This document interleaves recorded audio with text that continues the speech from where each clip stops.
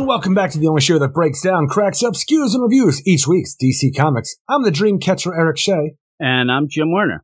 And this is the Weird Science DC Comics Podcast, episode number 496.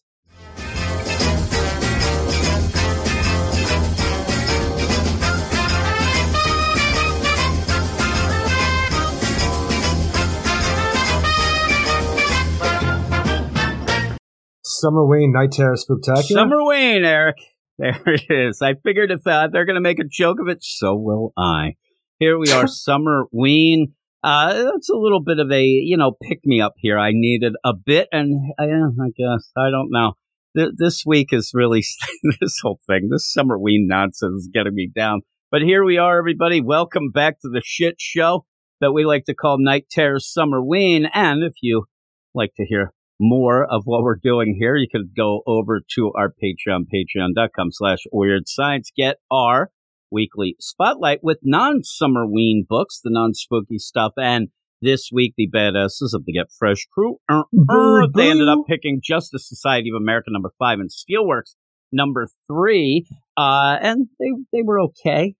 I mean, the Justice Society of America, a little bit of a letdown, but the series still going, and hopefully the Lost Children will be coming in to pick that up. I don't know if that still works. And then we had a TGIF, thank God it is Friday, and we did Adventures of Superman, John Kent, number 6, and City Boy, number 3. So Adventures of Superman, John Kent, number 6, that is the finale. A little bit of a letdown. I had a lot of people talking about bridge? That. Well, there's no it's other series announced. Beast World, get this. Somebody did let me in on what Beast World is. Beast Boy's powers go wonky and everybody turns into furries. That's what it seems to be. I actually made a joke, and it kind of was what I thought it might end up being. That, oh my God, that Beast Boy's making everybody the animals. But we'll see how that goes when that comes around in the Tom Taylor side of things. So Tom Taylor doing the, John Kent stuff, so it makes sense. But you're for some wondering, reason, I was just sitting there just thinking about a song parody to do to Beast World. For some reason, I just went with the House of the Rising Sun just because the animals. And I'm like, that doesn't work. Yeah, don't let me be misunderstood. There is a tower in Bloodhaven. There is a boy named Beast Boy. See, it rhymes. Boy rhymes with boy. It'll work all the way through. Is that how you'd have all those City Boy songs? Yeah, that's easy. Boy, joy, toy. It all works out. I could yell about you, what I never have, and City Boy. There you go. It all works out in the end. So with all that, though, you can go and check those out. Also, written reviews over at our website, WeirdScienceDCComics.com. Check that all out. But we have a lot of night terrors tonight, Eric. We got the night terrors. I did have somebody actually ask me, and then I saw Simon even mentioning it in the same kind of vein in the Slack, about the idea of, does this have anything to do with like the medical condition type thing? Night terrors up? No, it doesn't. No, it doesn't have anything to do with that at all. There's a K. This is what it has. I need some K. You know what I'm saying, Eric? I need K. Not really. I need isn't that what the Ultraman snorts? The K? That's what I need. But sure, here we are. Tonight. And with all of that, we're going to have a streamlined show, I think, tonight. Let's get that. Here we go. I look at the deal. And I see people, and I'm like, hey, everybody, Summerween Night Terrors. They're like, what? Everybody, looks the other way like they're embarrassed that I'm even saying it. So here we go. But before we get into the books, of course, we have to give the shout-out to the badasses. Badass roll caller. Here we go. We're going to start off with Stephen Bat Dad Mitchell, Trevor, Dad Nation, Eric K, Jeffrey Greek, Spooktacular in Bed. Oh my, spectacular. The Annihilator. Maybe something else then. Ted Probst, I Love Punchline, Stork, Michael S. Can, Matt Razor, D-Man 3000, Niels Q. Ward, David Fink, Stephen Baum, Jason Colby, Soup 42 to you and me, Michael G. Ken Howard, Comic Boom, Brock A. Richard Ryder, he's back again. That's right. So good, he's back for a second round. Mark Jager, Bill Beer. On the Bat Pod, you have Ruben, Carlos, Noah Marv, Matt Ray Pierre, Luke Hollywood, Simon, Luis, Man, Ship Engine, Belfast, Swanee, Anthony G, Josh Million, Batman Beyond, Mark, Brandy Murray, he's up there in Buffalo and doxing AA rounds ass. In Minnesota, as we do, shout out to the all-time greats, Rob Lewis and Reggie. There you go, Eric. See? Streamlined. I gotta wait now. Yeah, come on, song, get done. I mean, how many more do I have? 0. None, Eric. 0. I'm trying to pick myself up here. I thought that may be a funny little Richard Ryder. There you go. I didn't You need love that. Richard Ryder. Yeah, well, somewhat. You could even call me a bit of a cowgirl that I like it so much, Eric. But with all that, we have 5 books, all night terrors, all spooky. Spoiler, all shitty, Eric, because I'm just going to say it right now. I'm on Front Street. They all suck. But we'll see if we have fun with them. We'll see if Eric was right. Well, I'll try to have fun, but ever. I feel like you've already decided that you don't want to have fun. You know why? Because I read them. And I don't want your nonsense when we get into this. You telling me they're good. I don't need that, but yeah, we'll see. We'll see if Eric comes up with some wacky ideas. But with that, I have like one theory. One theory for now. It's that they didn't coordinate and it sucks. That's my theory. But we're going to get off right now. It's more of a gripe, I guess. It's kind of a theory. Maybe it's true. But with that, we're going to go off to these books, little songs, little dancing. I don't know. Here we go. Night Terrors, everyone. Summerween. Right about now.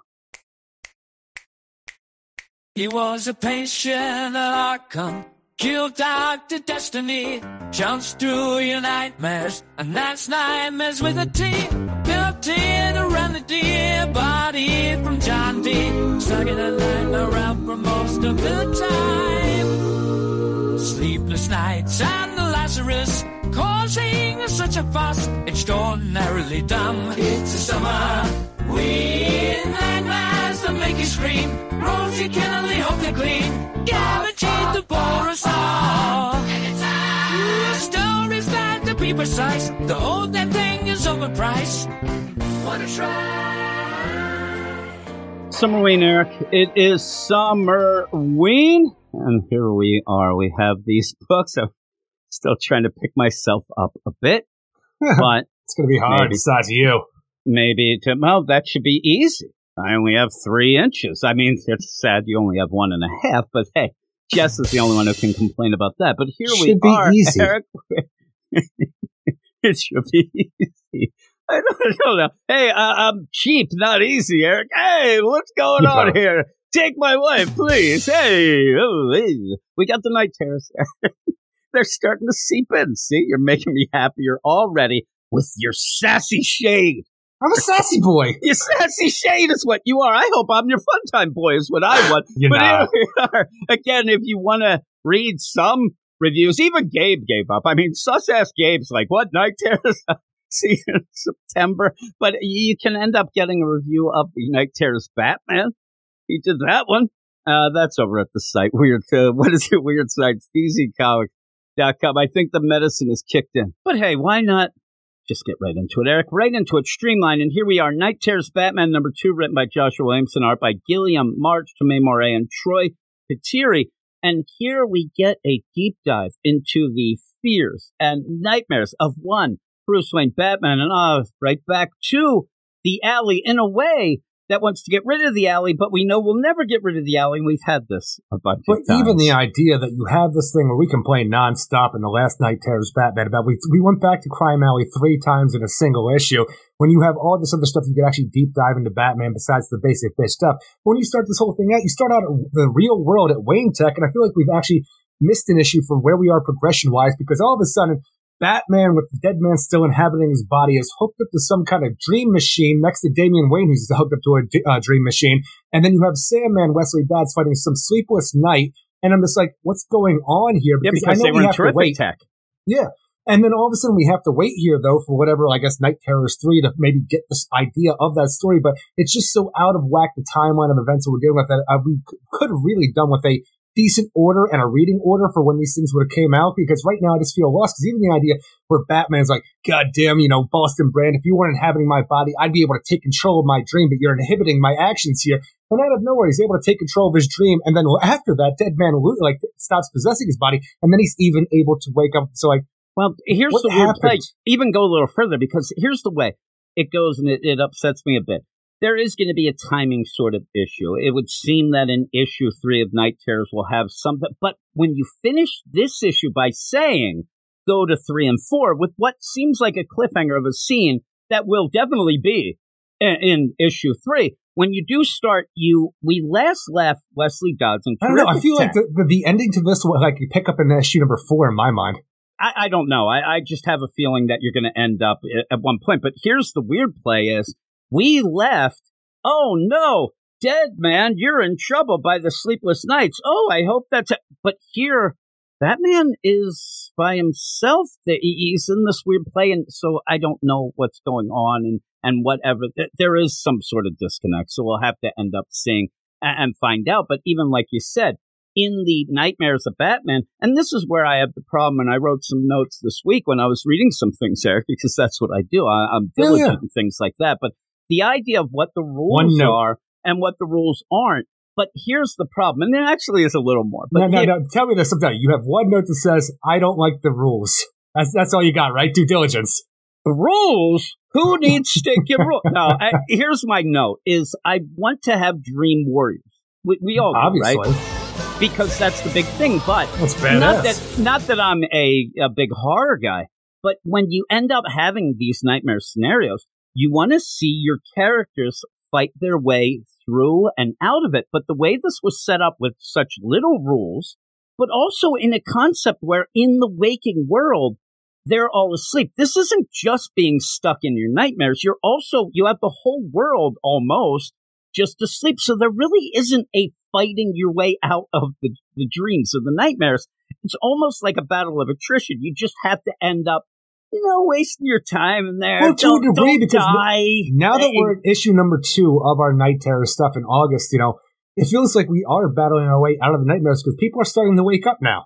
Yeah, but they're waking up, but not because they're doing anything at this point. Why are they waking up at this point? Because, again, maybe it's because we need Night Terrors number 3, but at this point, it's like, all right, I'm going to wake up, and oh my God, the waking world is overrun by nightmare creatures, just not my own brains. Yeah, and I think that what we're going to get by the end, because the idea that you think Insomnia is going through the nightmares, it's nonsense. He's not doing that. We're not at least seeing it. I think that by the end, there's a little bit of a different thing here. And I actually believe that what he's doing is he's going to end up, because what we end up, you would figure that the people who are most likely to find the Nightmare Stone are going to be Wesley Dodds, maybe Batman if he comes in, but also Deadman.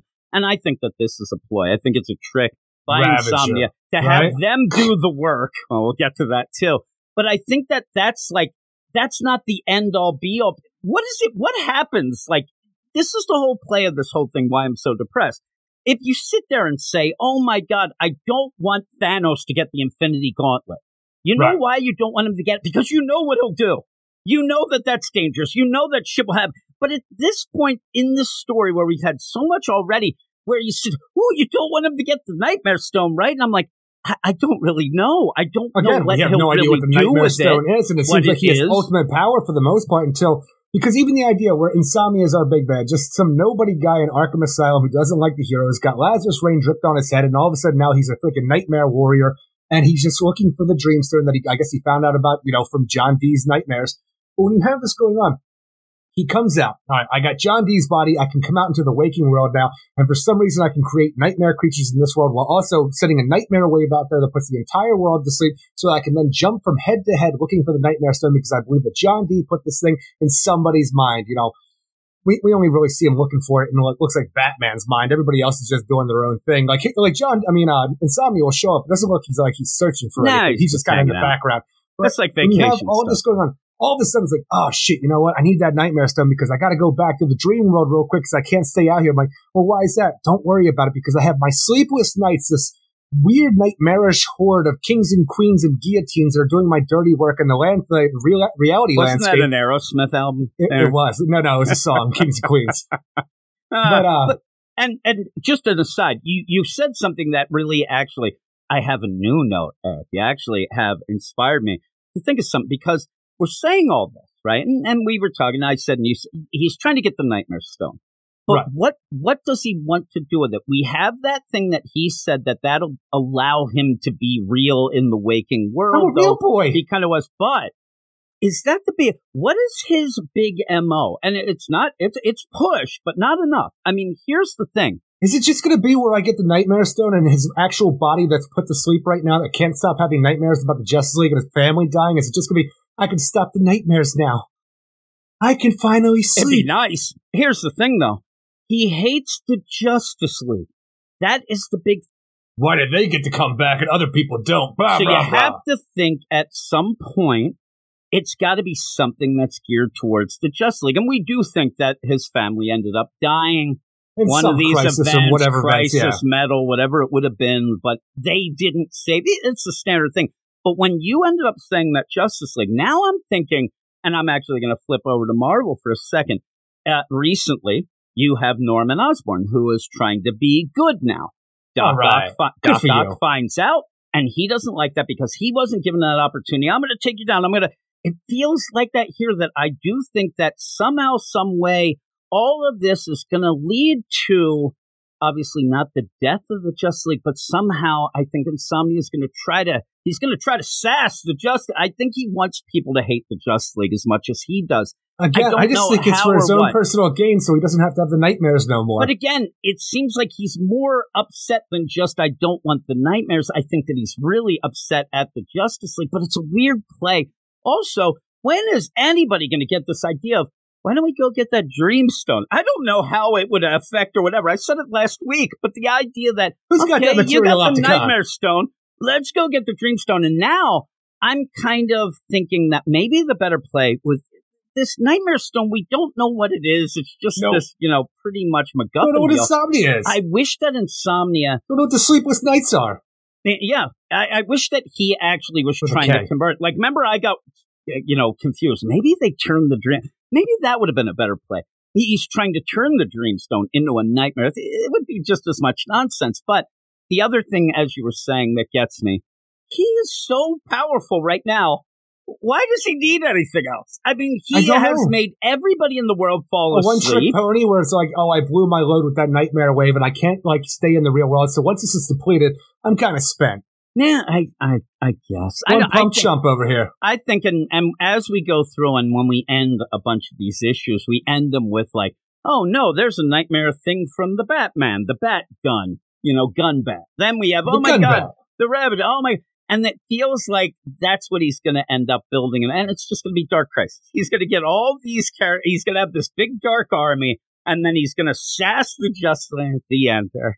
I don't know. I don't know what's going to happen. Outside of Insomnia and all this stuff, because we have no idea what's going to happen, because we have no idea what's actually happening right now in the main story for an entire goddamn month at this point. But we have Batman in his nightmare. It seemed before that we had emo Bruce Wayne, little emo, goth kid Bruce Wayne with the eye. It seemed like that was Bruce Wayne in the first issue a bit. Now it's just pure insomnia, picking on, Bruce this entire time, to the point where Bruce Wayne is complaining that, oh my God, that stupid dead man, if he wasn't in my freaking head, I'd be able to take control. Until out of nowhere, Batman is able to take control of his dream. He becomes Neo, the one in this, and stopping bullets from the freaking gun bat, ripping the gun out of the bat's face, and then he goes and finds his black door, and someone's like, ooh, is that the place where John D. hid the Nightmare Stone behind this black door? What are you doing, Batman? How are you overtaking my dream state? I have to leave now. The hell with you, Batman. Boy, he doesn't know is this black door isn't from John D. It's from me. Let's go inside the black door so I can hug little Bruce Wayne in Crime Alley once more and tell each other that bats are cool. Yeah, it's funny, too, because like you said,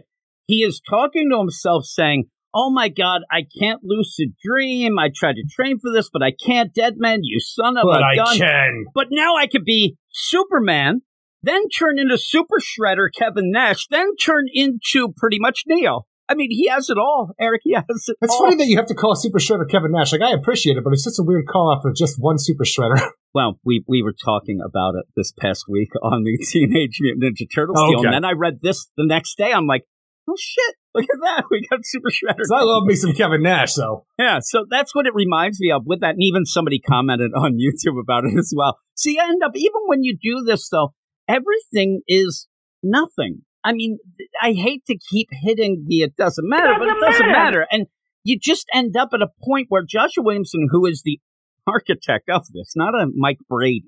He's not that good, but he ends up doing this. It's funny, you're sitting there, Mike Brady, and I heard Tom Brady. I'm like, he was a football player. But no, he's Mike Brady, I get you. Mike Brady. So nobody else does, but I get you. You end up at a point where it even feels like, oh shit, I better get this going. But you're the one who should have the most grip on all of this, but yet I can't lucid dream. I can't. Okay, I'm Superman. And even then, he says, and this is the weird part. I'm really scary now in this nightmare. How you like these apples, just insomnia? What you get Joshua Williamson I don't if like you want to these sit apples, there. Batman. Yeah, if Joshua Williamson is trying to, give us his deal, he says, I often envy the Superman's powers in the real. But I wouldn't use them. And then, I'll use them now, but I better unpack that thing when I get awake now. I'm like, no, you don't. You've already done that. Then to get to the point where his big play here, my biggest nightmare, because really all these should be centered on what the hell is this tie into? Night terrors, insomnia, but insomnia skedaddle.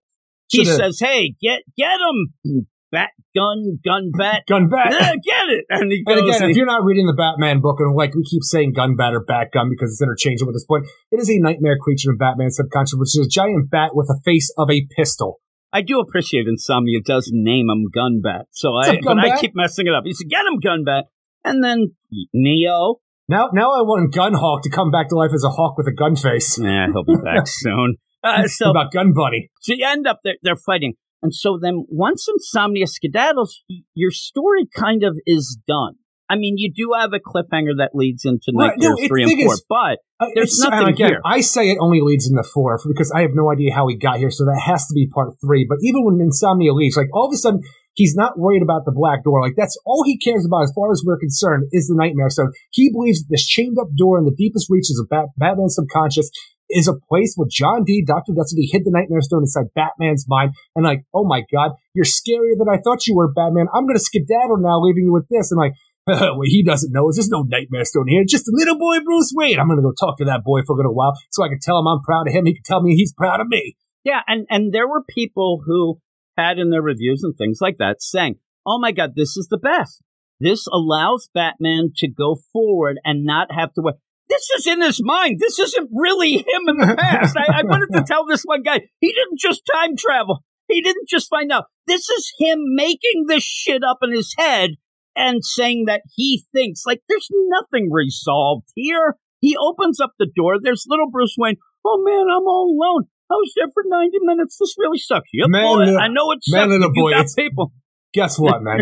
I know your parents just died. You were here by yourself, and, like, it's a crazy time. One day you'll become me, and you'll realize that you don't have to be alone all the time because you're going to find friends, a family. You could have guys with a fucking fire shooting out their eyes. You could have a family of Robins all nonstop. And you know what? Even though we're having this little heart-to-heart with my inner child subconscious, I know as soon as this gets done, I'm going to be the sad, depressed Batman that I've always been. So let's move on. We've done this as recently as Tom King's run that I was telling about. Oh, my God, did you see? He told his mom that he doesn't do it for him anymore. Like, I feel like Tom King even tried to do that with the Booster Gold story where he's going to go back and stop things from happening, for like, back in time. Bullshit. It was totally bullshit, but like, him telling the subconscious version of his mother or ghost version of his mother, who fucking knows that the idea, I don't do this for you anymore, mommy. I do it for me and everybody else out there that needs the Batman. And there were articles this week from, Newsarama. This really steps forward and gets things going. Batman does it. It was a slow news week. Are you ridiculous? There's no way that we're not going to go back to that. This means nothing. And then he hugs his little self. More than anything. At least he's not making out with himself like, Constantine. That was Earth 2, and the thing was, he was not a child. He was of the same age, and it's fine because John Constantine finds himself sexy, and he swings that way. It was awesome. This kid has been locked up. I don't know how timey-wimey it is, Eric. He is old. He looks young. But no, it's just ridiculous. And the thing is, I really hope more than anything with this Night Terrors leading out of this and then back into the main Batman book, because for a moment there, when, it seems that Boston Brand has, stopped possessing, Bruce Wayne, and he's able to get out of there, and as he's coming back through his subconscious to reality, this is the best, he sees all these Batman, freaking Zura and R Batmans that we had during Chip Zdarsky's run. Like, it was a weird little cliffhanger that we had that I thought ultimately meant nothing, and I actually hoped more than anything that it meant nothing. Now as he's coming back through, he sees all these different versions of the Zura and R again. I'm like, don't you dare freaking bring this up again, because I don't want to deal with that in the regular Batman. How does this deal with the multiversal thing, with the subconscious coming to, becoming awake at this point? I don't understand. This is the thing. As he's going through, you can't tell what I think the word bubble says, where the fuck were you? He's yelling at Sir, this is what you're supposed to protect me from, asshole. But when he's going through that, it is weird. Again, that feels like another Joshua Williamson thing where I've mentioned a bunch of times. he brings things up that only give more questions and make you shrug instead of being answers. There's no reason for that. He is breaking the chains of the dead man because something has happened to dead man. It's obvious in that chains issue.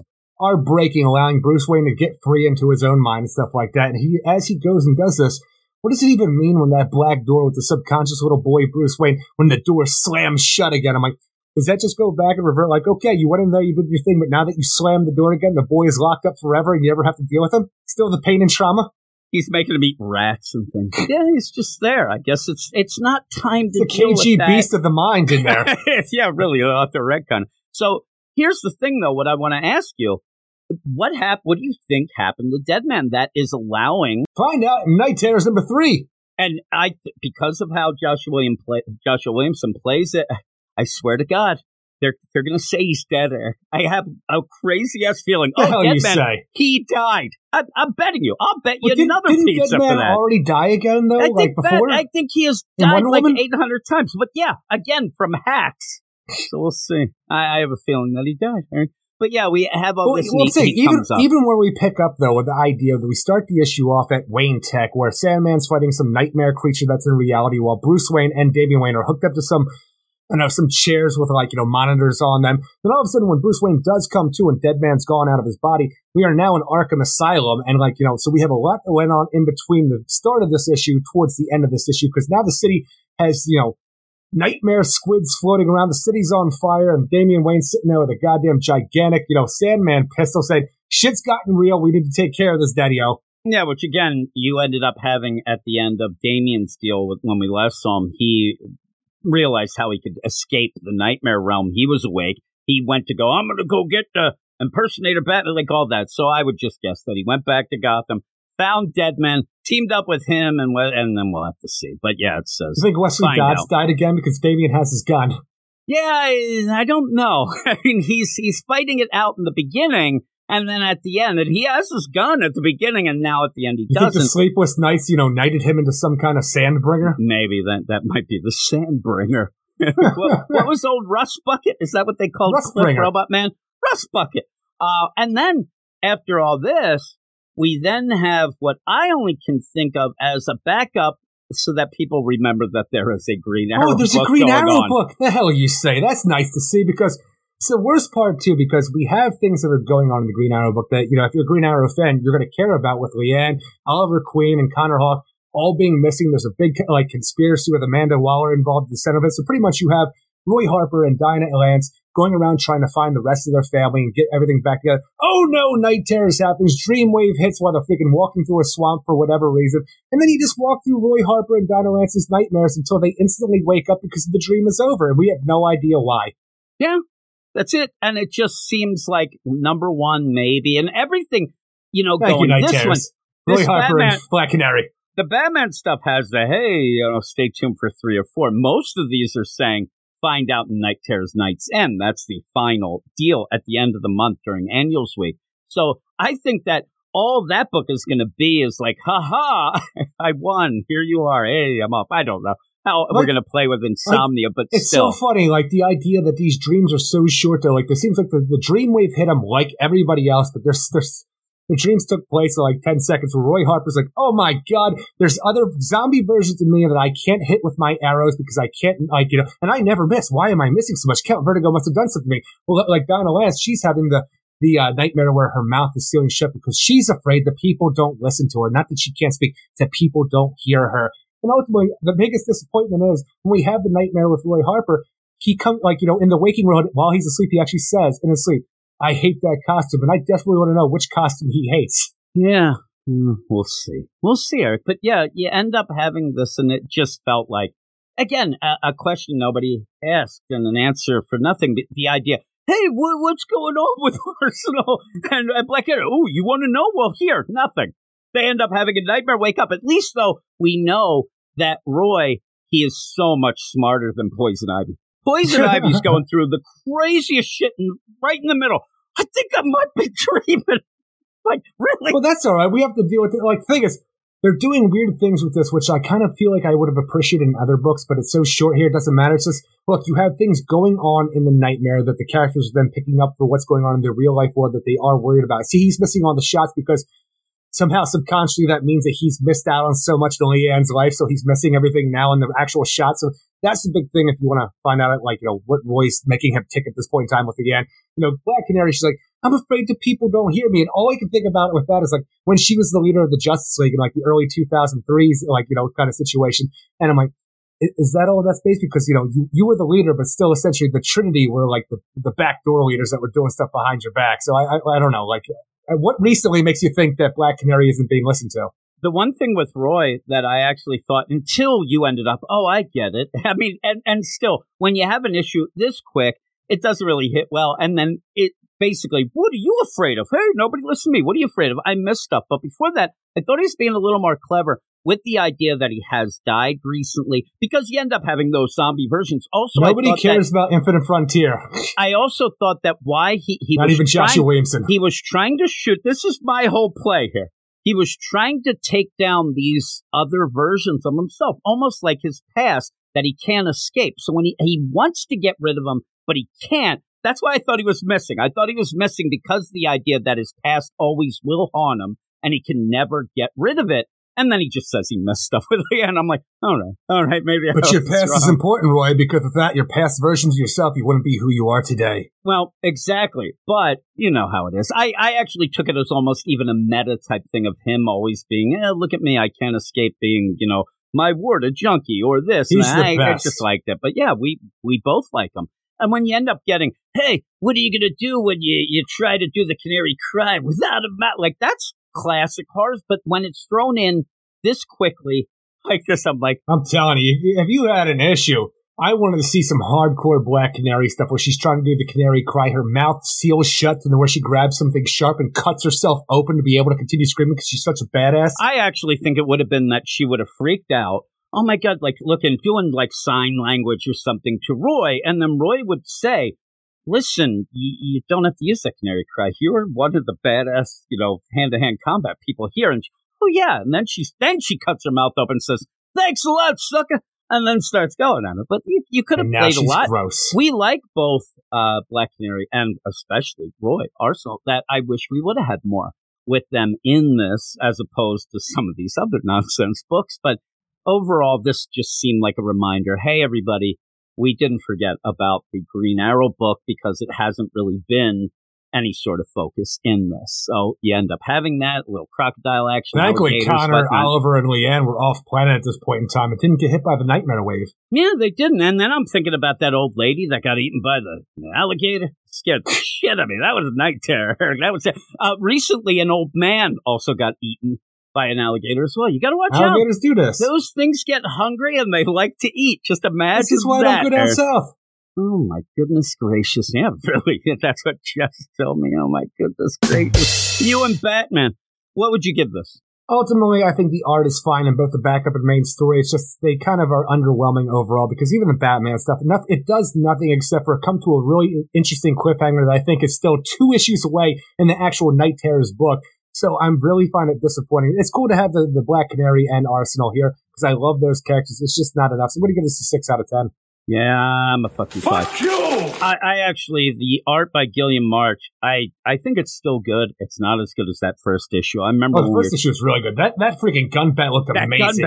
That gun bat was like, holy crap. A bit lackluster here, but it's still good looking art. He blew his load on the first gun bat. Here it just serves its purpose. Did he do the gun bat in the first issue? Like, yeah, it was the same artist? Yep, I believe it was. So I do think crazy. That it took a little step backwards, but still good, like I said. But and that backup art is okay. I would have liked a little more detail in the mouth. I just want to know which costume he hated. Every one of them. But yeah, I'm a FU5, but we'll continue I'm really on. afraid it's the Red Arrow costume from when he joined the Justice League, just because I love the fact that, Roy Harper was on the Justice League, and I really, came to the point where, Roy Harper was a character that I loved in, 2003 when that happened. I'm like, please, look, I understand. You kind of looked a little goofy every now and again for the straight edge look that you were going for, but don't hate on that, buddy. Maybe he's hating on you. I don't know. What are we doing next, sir? Night Terrors, Ravager, number 2, written by Ed Brisson with art by Dexter Soy, Veronica Gandini, and Troy Patiri. And this, my friends, is the most important book in Night Terrors, and going out of Night Terrors back to the dawn of DC with what it's bringing. That's what I said last month when we did not Ravager number 1. This issue is, hey, Ravager's going to run away from some monsters in her dream world, and then she's going to get pulled out of her nightmare by Peacekeeper 1, and that's the majority of the issue. That looks great, but nothing at all really seems to happen in the second issue. But Eric pulled out of this issue by Peacekeeper 1 to go in that out-of-nowhere tie-in in The Brave and the Bold. I'm like, oh, shit. This is what actually puts it, like, realized it. It puts it over the top for me, and I'm not in a bad way either. I say this is because I find myself so interested in the idea where you have a nightmare, right? You have Rose Wilson in a nightmare situation. Let's even say outside of the insomnia bullshit Night Terrors. It's just her in this weird nightmare realm. And in this nightmare realm, her father, Deathstroke, who's currently in a coma, stuck in a Bacta tank for what happened to him with the Great Darkness, he's able to pierce her mind. He has created these nightmare servants of his, in my mind, who might be Grant Wilson and, who I'm calling Clay Wilson, Respawn. He's created them into monster versions of himself, and they want Rose Wilson to be the bridge from the nightmare realm into the real world to bring Deathstroke back. And this he's called the Murder Man, and it's just like a weird subconscious person, like we're this nightmare personification of who Slade Wilson is. And he needs his living daughter with this, maybe it's the idea of what's going on with insomnia, or maybe it has something to do with her I was going to say telepathy, but it's like, is that the right word? No, it's precog. Thank you. But the idea of being a precog, allowing this the bridge to actually work more than anybody else, and the blood link that they have.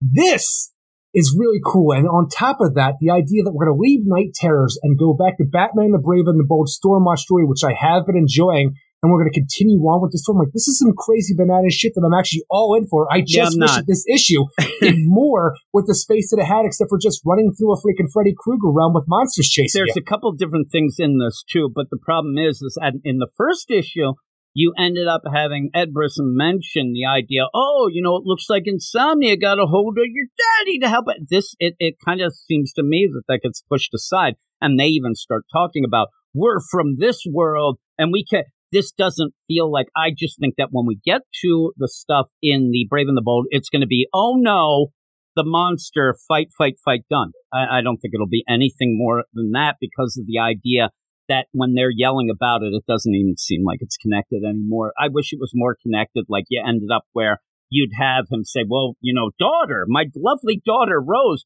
why don't you help me? Because I'm now in the Bacta tank. We can fix this out. This just seems like a monster version, almost like a different multiverse Earth type deal. I'm saying it's not like Deathstroke as we've known before, but we haven't seen Deathstroke since he was taken over by the Great Darkness. I don't think that this is even anything with it anymore. Well, it's just such a weird idea because, let's just say it's nothing, right? It has no connection to Slade Wilson at all, even though I really, really want it to be. But when we have a situation where Rose is awakened by Peacekeeper 1 by some means outside of just everybody else waking up, it seems like she is, she left some blood on the counter that she was laying on before she woke up. And that blood at the end of this thing starts jumping about a bit, like it's actually forming into something. So I'm like, what is different about this dream and nightmare than any other one where Rose Wilson needs to be a bridge for some just nightmare? And that's the funny play at the end. You would hope that that's why I feel like it has to be a connection. You would hope it'd be the Murder Man or something like that, but it could just be this Rose coming to. Who knows what? And again, I have to say it's the Murder Man, but the idea though that I don't know why if it's not Slade Wilson or some like embodiment of Slade Wilson of what he's become, what he is like the nightmare realm where he's hanging out since the Great Darkness and a coma and all this stuff. This is what he is, the personification of how he sees himself, this Murder Man, this monstrous creature. I just don't know how it can't be something if this thing is actually coming out of her blood and into the real world. I don't even think it's connected. I really just think this is her vision. But even that, her vision of this, and it just wants to get through, because even it's saying, like, I'm stuck here, this is my world, I want to get in your world. It just doesn't seem connected anymore. And I think it's just going to be a lame-ass, hey, I followed you through, we're going to have to fight now. And again, I actually think that by the end of this, because of the connections that we were talking about earlier with insomnia, with the idea that he ends up wanting the Nightmare Stone, he can make constructs in the real world out of nightmares. I think that all of these monsters that we're seeing, like the Gunbat and the future Superman and that crazy like warrior and the Wonder Woman, I think they're all just going to manifest themselves in the real world, and this will just be that happening in the Brave and the Bold book. I just think that that's all it is. I don't think there's anything bigger than just, oh no, all of our nightmares have come to the real world. This is a little different because of this blood type deal, but we'll have to see. But I just think that it'll with everything that's involved, it just feels like it has to be something different because we're not seeing any of these other personifications being manifested. We have individual like monsters and sleepless nights and things that we don't understand at all for how insomnia is working, but nothing that we've seen in the comics. I just think they're like, hey, Ed Bruce, we have to do something to try to tie it into the Brave and the Bold so people will be duped to buy that. And he's like, I guess I could do this. We'll have to see. Well, even the idea of the Brave and the Bold and what a strange twist it is to say, like, okay, we're coming out of Night Terrors. We have a Ravager book that's connected to the Stormwatch story in Batman the Brave and the Bold. One of the 4 stories in that book. And so one of the weird stories that, like, you shouldn't care about, but somehow is the best story in there. We're going to tie into that. And then once we're done with that, we're going to go and we're going to jump back into the story that we left off with. And I'm like, the thing is, I like the team. Rose is my favorite character on that team. I want to see what they're doing. But that scavenger hunt thing that they've been doing with the idea of collecting devices to seem like it's going to go up against the Justice League, it was wearing a little thin because it seemed like stuff I've seen before. Now, if we go back to Stormwatch and they end up doing Murder Man Nightmare stuff with Rose Wilson and possibly, as far as I want to hope, the like continuation of what Slade Wilson will be a manifestation of his mind from the nightmare world to the reality. That's something I want to see more of and less of what we had before, and I was enjoying what we had before. When we were talking about going against the Justice League, they even said that at that one point, and then you said, oh, does he actually mean? And it was Bones. The Titans. Did he mean the Titans? Pretty much from solicits and things like that, I do believe, because one of the big things that's been revealed at the end of this whole deal, Amanda Waller gets a hold of this Dr. Hate, the Dr. Fate amalgam, to then go and... Is it an amalgam or just a bad version? Well, it's a bad version, but I think it might be a nightmare version now that they're playing it up with this. I don't know, but it's going to put on the helmet of hate. I almost say the helm of hate. And from that, though, this is all... I hope this makes Reverse sense. Fate. Amanda Waller is the villain, it seems, from the solicits in Beast World. Okay. So she's going to be going against the Titans in that. I do think that maybe what happens, and maybe you'll almost get what you're saying, is the idea, but I don't think this Murder Man's going to do anything. I think that this will just be the, oh my God, look at this, we do this, and then Stormwatch has a target on Amanda Waller, who's going after the Titans, who's going after this, and we're going to have, a 3-way. Are we sure that Amanda Waller's not in control of Stormwatch as well? We don't know. But I guess I don't know, but that's the problem. Or this will all be that it's going to be something gathered up for Amanda Waller. I think that's what I think. I think there's an Amanda Waller connection there.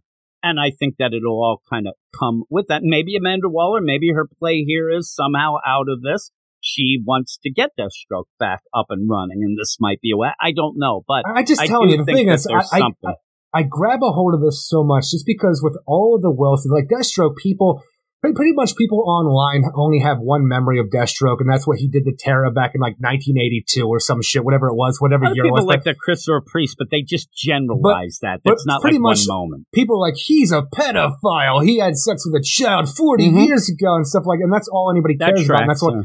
But the thing about it is, Deathstroke is such an interesting character outside of that, such an interesting villain, and I can see so much with him and the entire Wilson family doing so much cool stuff going forward out of stories like this, even when we left him in Dark Crisis. I just want Ravager to do different things and pick up different ideas where you could actually, even the stuff that we saw, who was it that did Deceased? So it was Tom Taylor, right? Okay, so even the idea where you had in that Jason Todd and Ravager together in a relationship-wise, I want to see more of that. I want to see the point where he breaks away from the Bat family and actually puts on a Deathstroke-type mask, Jason Todd, and they're doing different things. He's going to take on the mask. Respawn. No, he's just the Red Hood, like the Deathstroke Red Hood kind of thing, because and that's the whole thing too. It's such a great connection between the Bat family and the Wilsons and what they have for going a lot on. For a little I'm not just story. Saying this. It's just that these high aspirations I have for things that people could tell with the stories that we've already had. Like all the open things that are like still left on the table. Like there's so much to do in it, and this never feels like anybody wants to pick up the ball and run with it.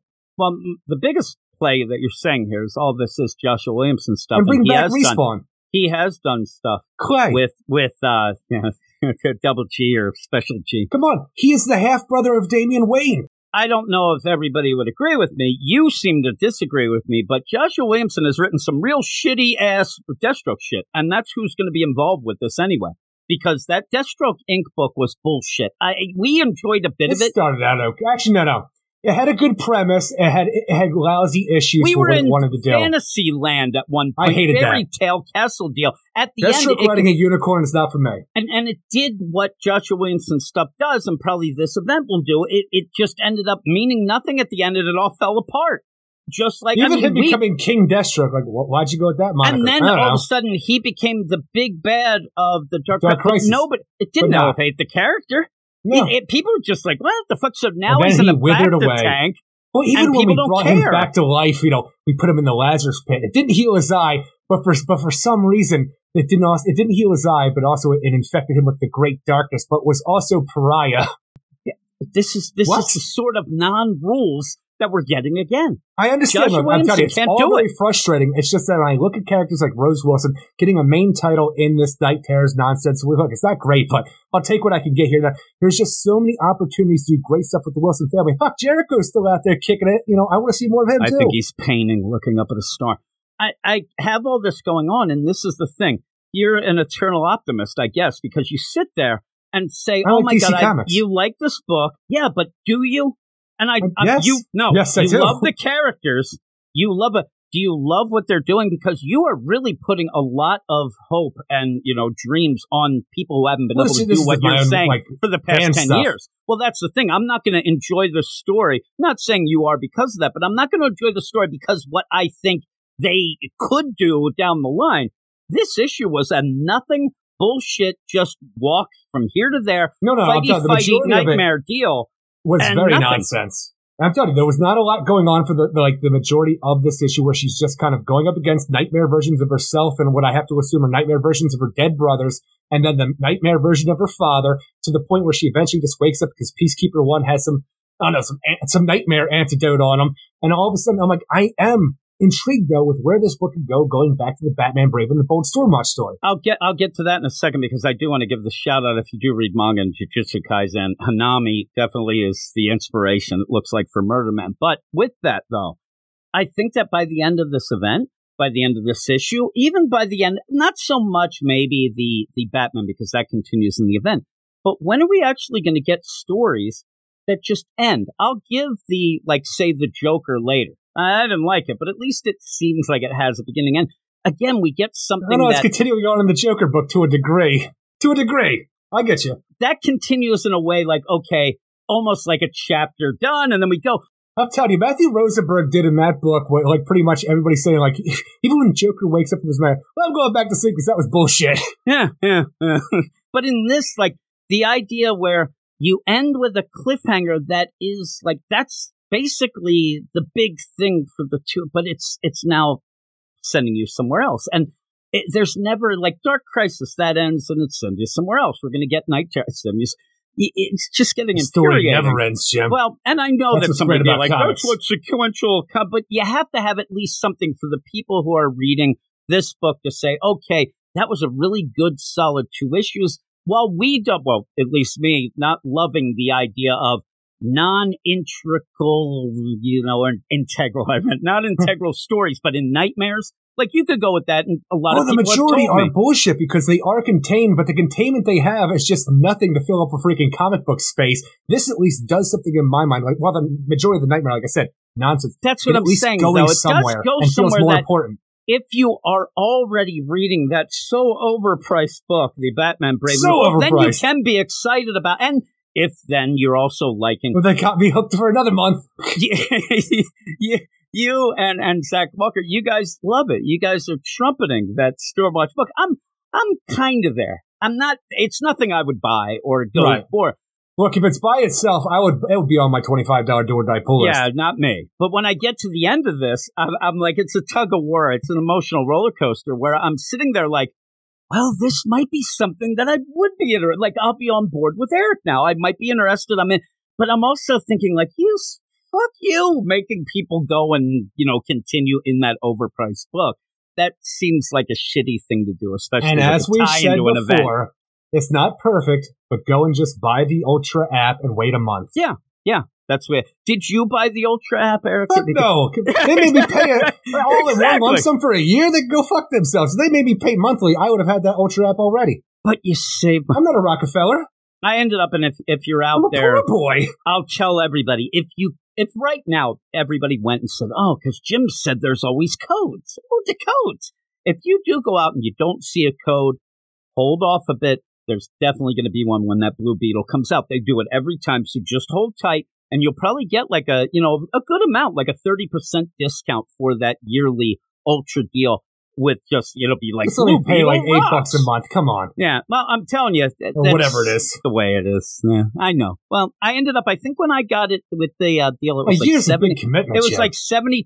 Well, you said you love the DC Comics. I do, and I'm already reading them. By the end of this, I'm sitting there and I'm like, yeah, you didn't do much. Like you said, you do have an intriguing cliffhanger, but it's kind of infuriating to not be involved in something Night Terrors. If I started having weird freaking thoughts today about the idea, like, if I ever got involved with DC and the point where they didn't hate my guts for weird science DC comics, and I was able to and just have an idea of I want to become Mike Brady, the architect of the Wilson family part of the DC comics, and have all of this stuff going on that'll branch out for years to come. Like, I did this, this, this, and this. I'm like, this could all work and be really cool. And actually, ultimately, it would always just tie back to a weird, Deathstroke versus Batman situation, which I'm sure people are actually tired of. But there's so much room for that to grow and be better stories than we've had in the past because of all the connections we've had. Yeah, I'm burning the bridge constantly, Eric. You're never gonna. You just distance yourself from me, and you might be okay. Every week, like before, because when you do get those official review copies, they do have you mail or send, email your reviews. I don't get time for that shit. When we had them, I always got yelled at. Hey, why aren't you sending? Then I got better at it, whatever. Now I'm real good at it, Eric. Every time we give a shitty review, I have the emails addresses for these people. I just send it right to them. Here's our coverage, pricks. Right? That works out. And then I think they're going to be like, ooh, these guys are straight shit. Yeah, you got weird ideas about things. Yeah, I do, Eric. I'm still mad. I can hold a grudge, and now that I've given up my lifelong feud with Jim Zub, I need to hate somebody, and it's not... You hate so many people! I know. Well, that fuels me. That is Jim fuel. But, as you said, I'm with you. I love... People have asked me daily, on the reg, Eric, why do you keep reviewing these things? Why do you deal with DC? But even when I, told everybody they knocked us out of the review deal. They don't want us anymore. They hate our guts, whatever. Because we do love DC Comics. What I was saying to you is like, I don't know right now in the here and now week to week deal, I'm really enjoying them, but we do love these characters. And I get it that you want more and you come up with these ideas. But I actually, one of the notes that you made fun of, Eric, one of the notes that I had. It's just one note. And no, there is another one. This was in the mind, Eric. It was my night. Okay. But I've already broken this rule, and we both should have had it, because we always end up being schmucks. We always try to figure out shit. Oh, this means that, and this guy's left-handed. What keeps me excited? It does, but then it just ends up, it's starting to get to me. Signal. We're never right. And it's not even that we're not Signal. right. Yeah, you have that. I think I did a couple things, right? Somewhere along did a couple the line. Things here and there. I did a couple things I came up with down the line. But again, the big telltale thing of this issue, we're done talking about it. We really didn't have to talk about the actual, what was happening, because nothing really happened. I had so much to talk about headcanon stuff that I want to do in the future that doesn't exist. That's filling up all my time, because nothing happens in this issue except for that it looks great and it gets me really inspired for what's to come in Stormwatch. Yeah, I had an idea that this one, and it does do something a little different here, but again, knowing that nobody was told anything, I wonder what that means. But when you have these, there isn't like a real, and you could say maybe the Joker, but not really, because that's kind of wacky. I actually wanted to have one of these characters that's like, ooh, let's peek into their... Oh, shit, like nothing's going on. Like they really don't have nightmares. But when I thought about Rose, because of that, seeing a little... I thought that they should play with that.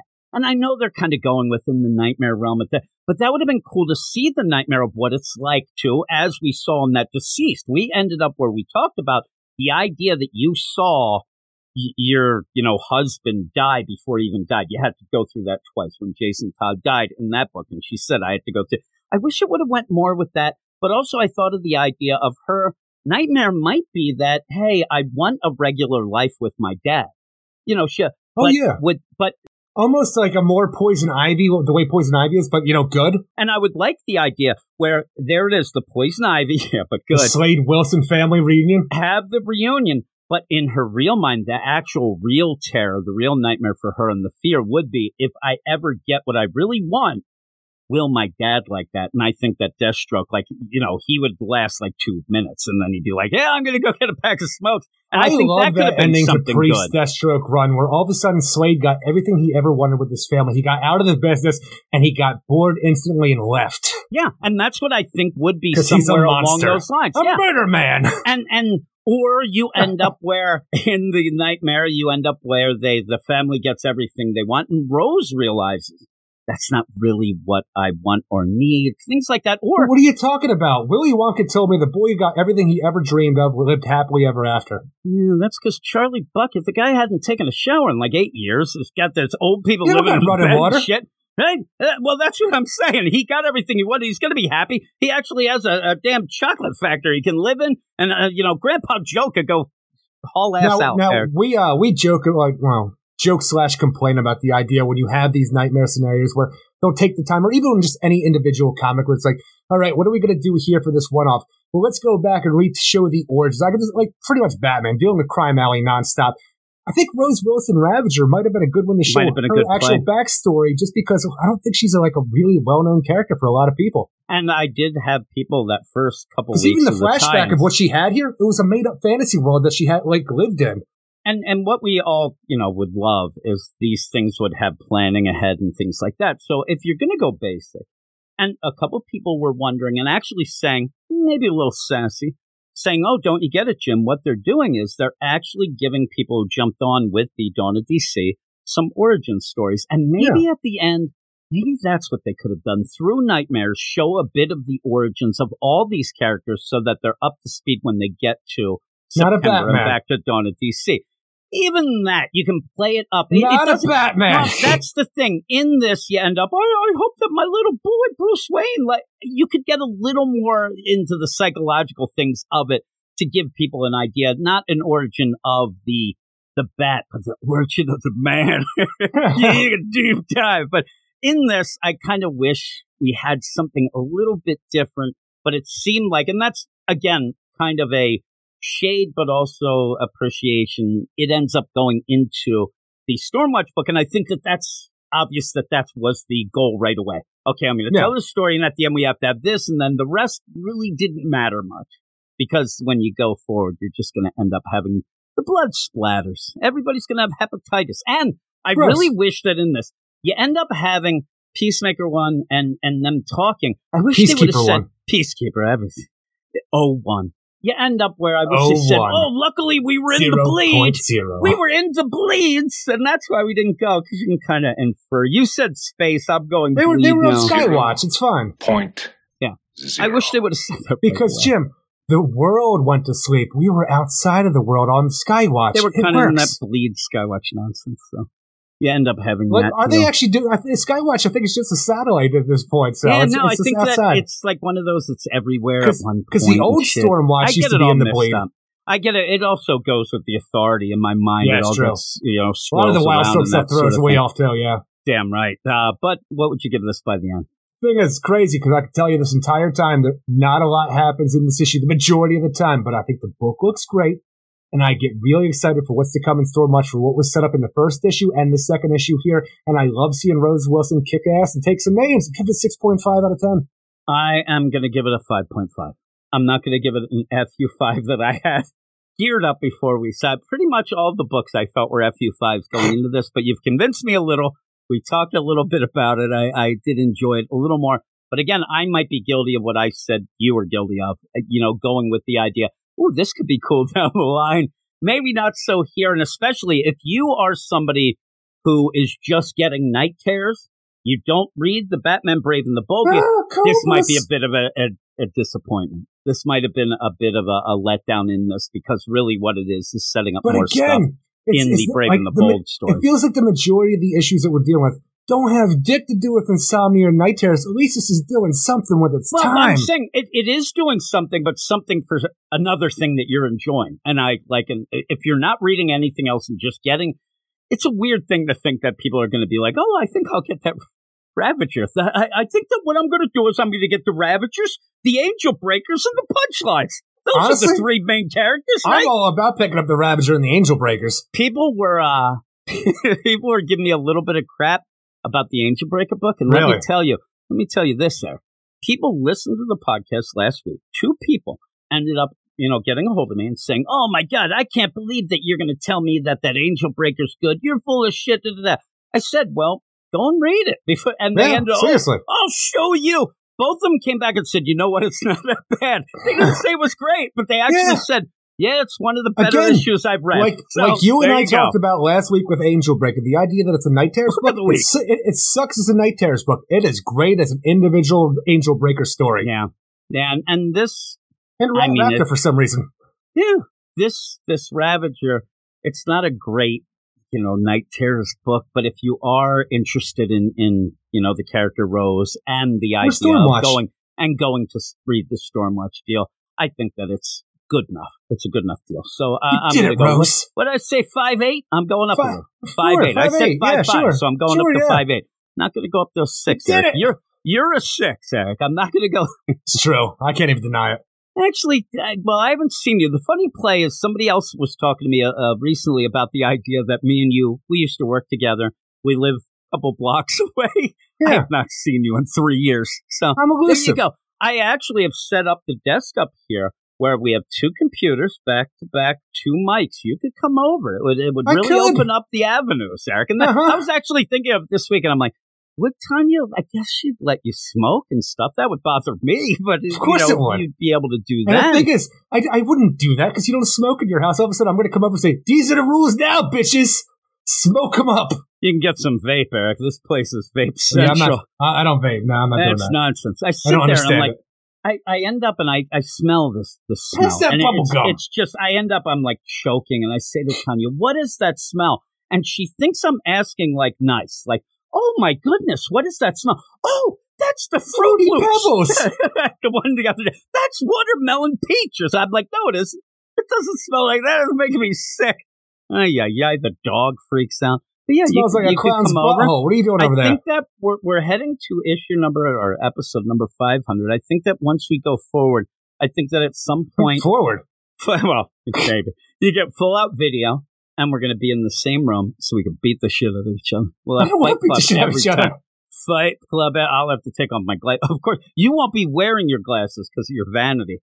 That's the worst part. Off. I won't be able to read my notes because I can't wear my glasses because then people would see me. And then you'd grab them. You wouldn't hit a guy, right in there. Just punch you in your glasses because you're nuts. It's there. I do want to get a video, but we need to get a studio. And anytime we have a fight, we have to do a physical challenge. So I say, I don't like this. And the next thing you know, we got to shoot 5 free throws. Whoever makes the most gets the. I'll win every argument. Well, look. Or I'll really embarrass myself. So that's not the only physical challenge. Look, Jim, you have to read this thing in under 5 minutes and retain the knowledge. That's more of a mental challenge, Eric. That's not a physical challenge. It's kind of physical for you. Well, you have to do it while I'm kicking you in the balls. Now it's a physical challenge. That'd be pretty good. Hey, I got my problem. I end up trying to. Whoever can put the spaghetti sauce on the top shelf first wins. I could probably throw it. Maybe. And then actually, physical challenge. I have to do that, but then I get to throw the spaghetti sauce across the room, and you have to catch it. Man, that'd be some big honestly, can we please just pick a ball? Because I don't want to clean this glass and fucking spaghetti sauce up. What it'll be, just to tie it back, it'll be what looks like at the end of the rabbit deal. Dropping? That would just be spaghetti sauce on the ground that we're bringing into the real world. But yeah, that is that. So we'll see. We'll see down the line what we end up doing. But with all that, that's the end of the first section. We're going to be back with 3 books. But before we do that, we're going to be back in a couple minutes with some mail. Check out what you got now. Get your postcards, birthday cards, eBay or stock cards. I get it while it's hot now. If a letter makes you wetter, then a better ready, better it's mail.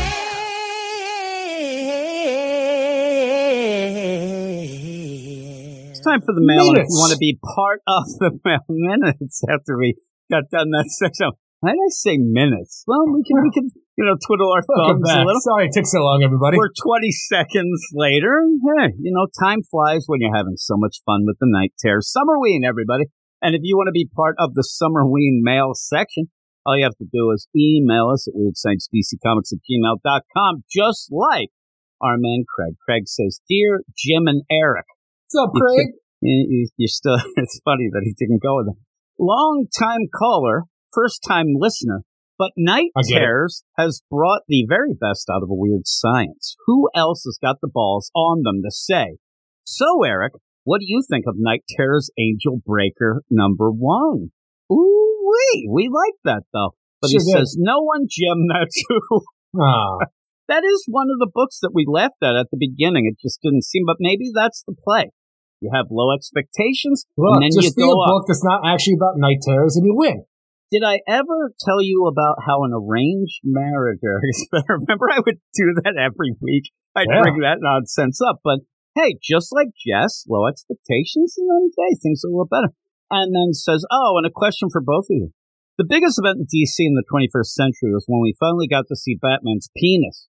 But whose penis from the DCU would you both like to see next? Who is that for you? Who's Dwayne? I know mine. I want to sing Mine's, obviously, it's the only pick. Wonder Woman, Eric. Boom! Biggest of them all. Yeah. I know, I'm telling you, it's all about that Nightwing ass. I want to see what Nightwing's packing as well. Just look at any of those pictures. I mean, there's not much for the imagination there. And really, in the Nightwing book, if you really want to see his dick, I mean, it's Wally. Boom, Eric, I did it again. Ooh-wee. I'm making up the joke. Honestly, the thing is, I think I'll over Queen, too, just because I want to see how, why all the ladies come back. Is it just his money, or is there something else? It's just his money, right? It's just his money. What about Deathstroke? You want to see, the withered up Deathstroke right now? I want to see the withered up Deathstroke. You want to see that? How about, I don't know, Jason Todd? It's that it's crooked, like a crowbar. Let me just name a bunch of Eric's favorite characters. He obviously wants to see their wang. How about, do you think that Hawkman's balls have, feathers on them? Do you think I want to see if Michael Corbin is actually smooth down there when he has the little flesh on, or if he has just a wang that doesn't do anything when he's metalloed out. That would be pretty cool. How about Metamorpho? Do you want to see his? I feel like there's nothing there. Because I feel like I've seen everything that he has to offer. How about you're like, hey, Metal Man, get over here. And Mercurio's like, you don't realize I'm the one who has the dick that is liquid at room temperature. Get out of town, dick. Oh, there you go. And see. Wangs. Yeah, there you go. Wangs. Thanks, Craig. Wangs. Craig has wangs on the brain and the Black Label book that I have somewhere around here. I do have the Bat Wang deal. That was an oversized issue, and you know what I'm talking about. You know it. I got you. Ooh-wee. Those Black Label books. Why don't we bring back Vertigo? I don't get this Black Label nonsense. Yeah, we were talking about that today on the Comic Aficionados deal, and I was going to say, and I didn't, but the idea where DC Black Label, it just doesn't give you that idea that it's something different. It confuses people, and by now it's kind of lost its way. They should just bring back Vertigo. I think that, and have Count Vertigo be the head writer. That'd be awesome. Not even the mascot. Best. And he says, God, keep up the senseless.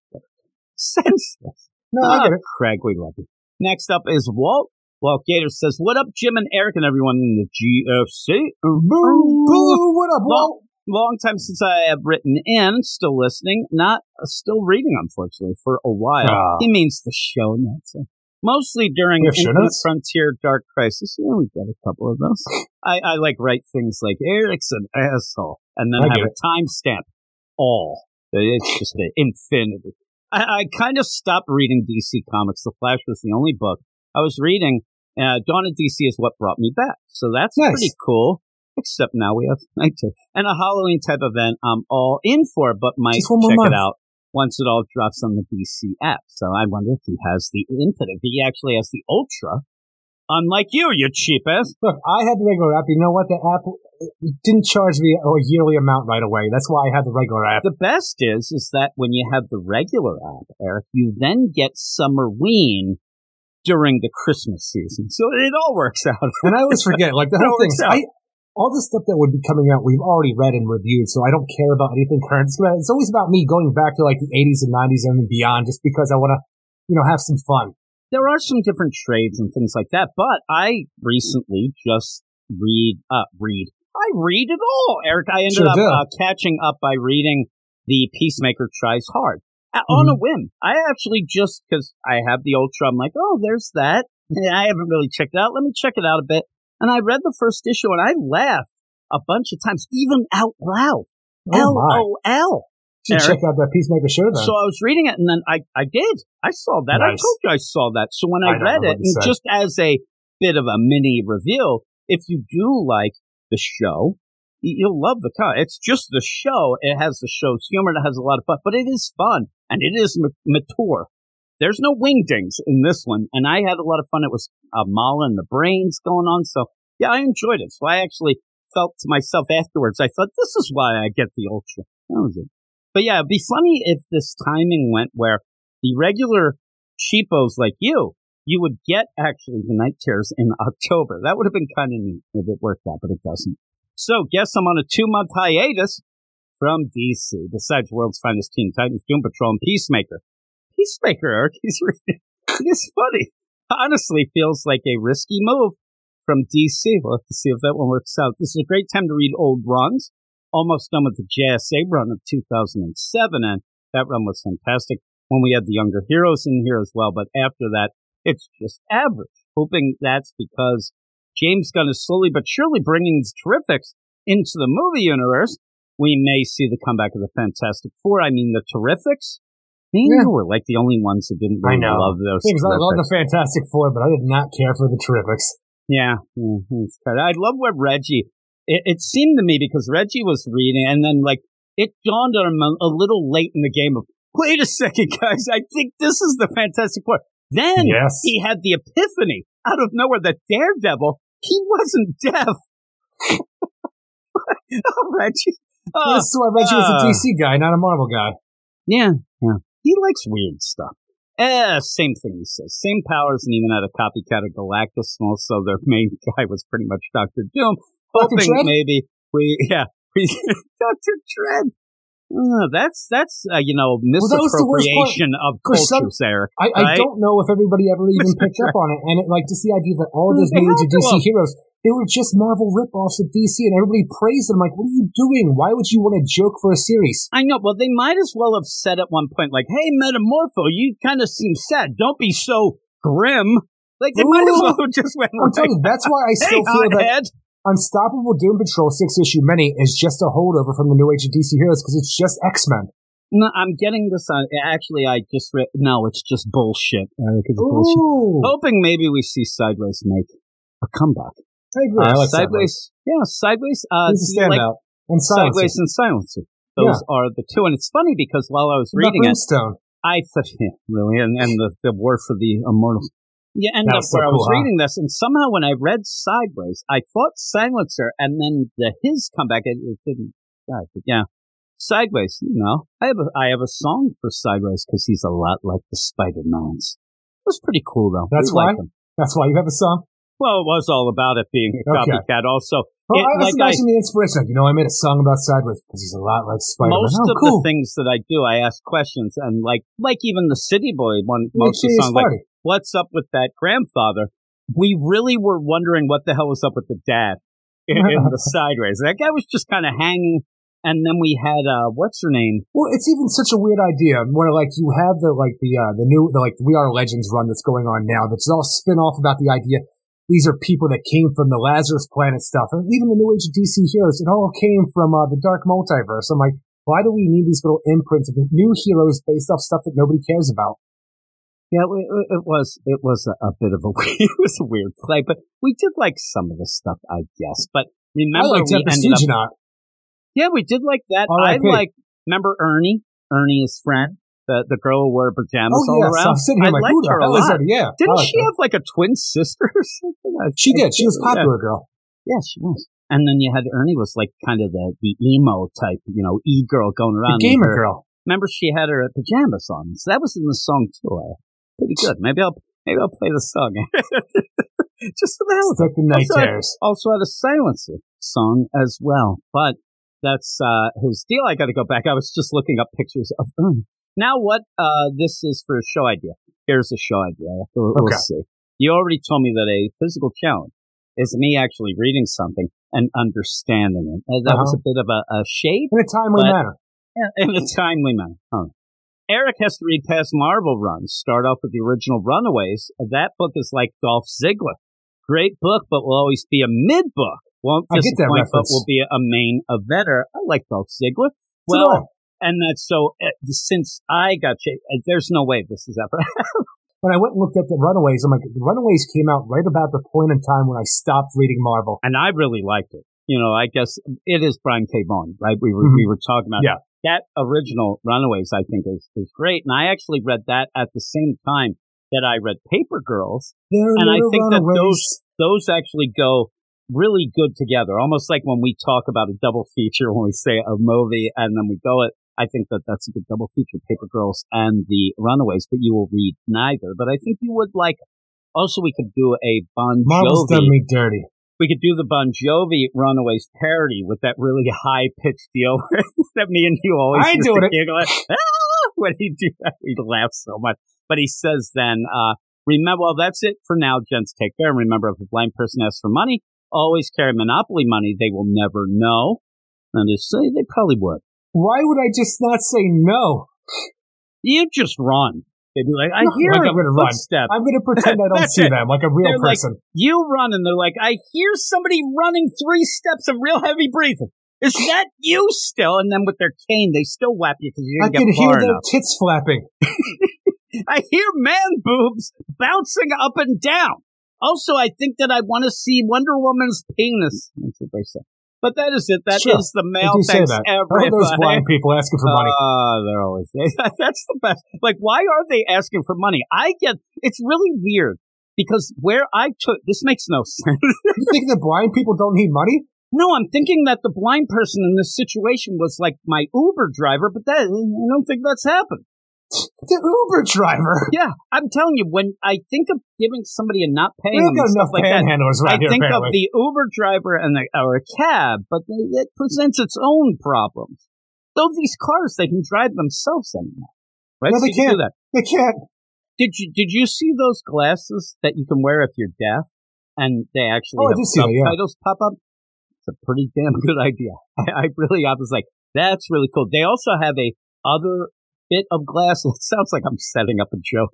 They have these other glasses for people who can't read, like people's facial expressions, autistic people and things like that.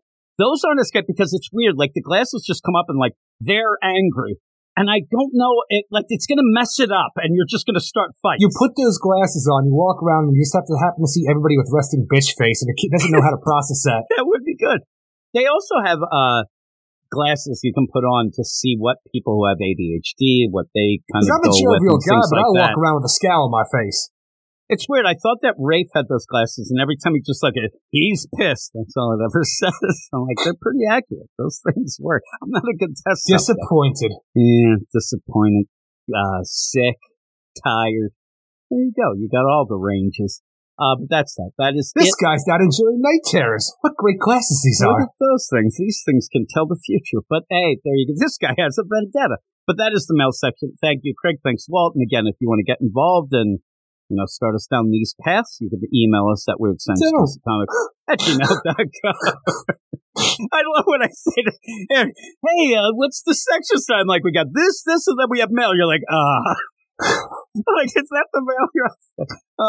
But it's because people like Walt are demanding that you read The Runaways, I think is what I got from that. Don't I read enough DC Comics? I do like that Runaway. You should read it, but you won't. How about if I paid for your Marvel app?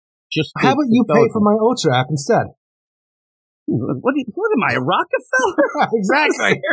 Seriously. You're right. I won't eat until 2024, but damn it, you're going to get all those trays and all those. And we still don't get to do the Runaways podcast. So we're all winners. But that is that. So thanks, everybody. And we'll be back in hours, I think, this time. Out, but we'll be back with 3 more Night Terrors books to finish up the night. Derek disappeared when the mountain it appeared, but when he came back he was sideways. Wasn't afraid, wore a costume Ernie made, and now always making stepping out with sideways. Why is it so hard for writers to give a clear set of rules for Derek to live? He got in trouble making too many risks. Way to handcuff your hero, I don't know what gives. Tempest Huguenot and the Venom symbiote. This really isn't Spidey, it's called Sideways. Lido Dominus, kill speed and replicant. I try but I just can't like the Sideways. The only family that he ever had was his hard-working mother and possibly a dad. I can't blame him for being the tool. Ernie is the best, wears her pajamas to school. I'm tired of this book, he has got a stolen look from Spider-Man he took, but he's called Sideways. I think I'm done, this no longer is fun. This book can go and suck it, it's called Sideways. It's okay if you wanna stay, cause I ain't here to make ya. Oh no, I took my legs, now I'm done after 6, cause I'm tired with some other books.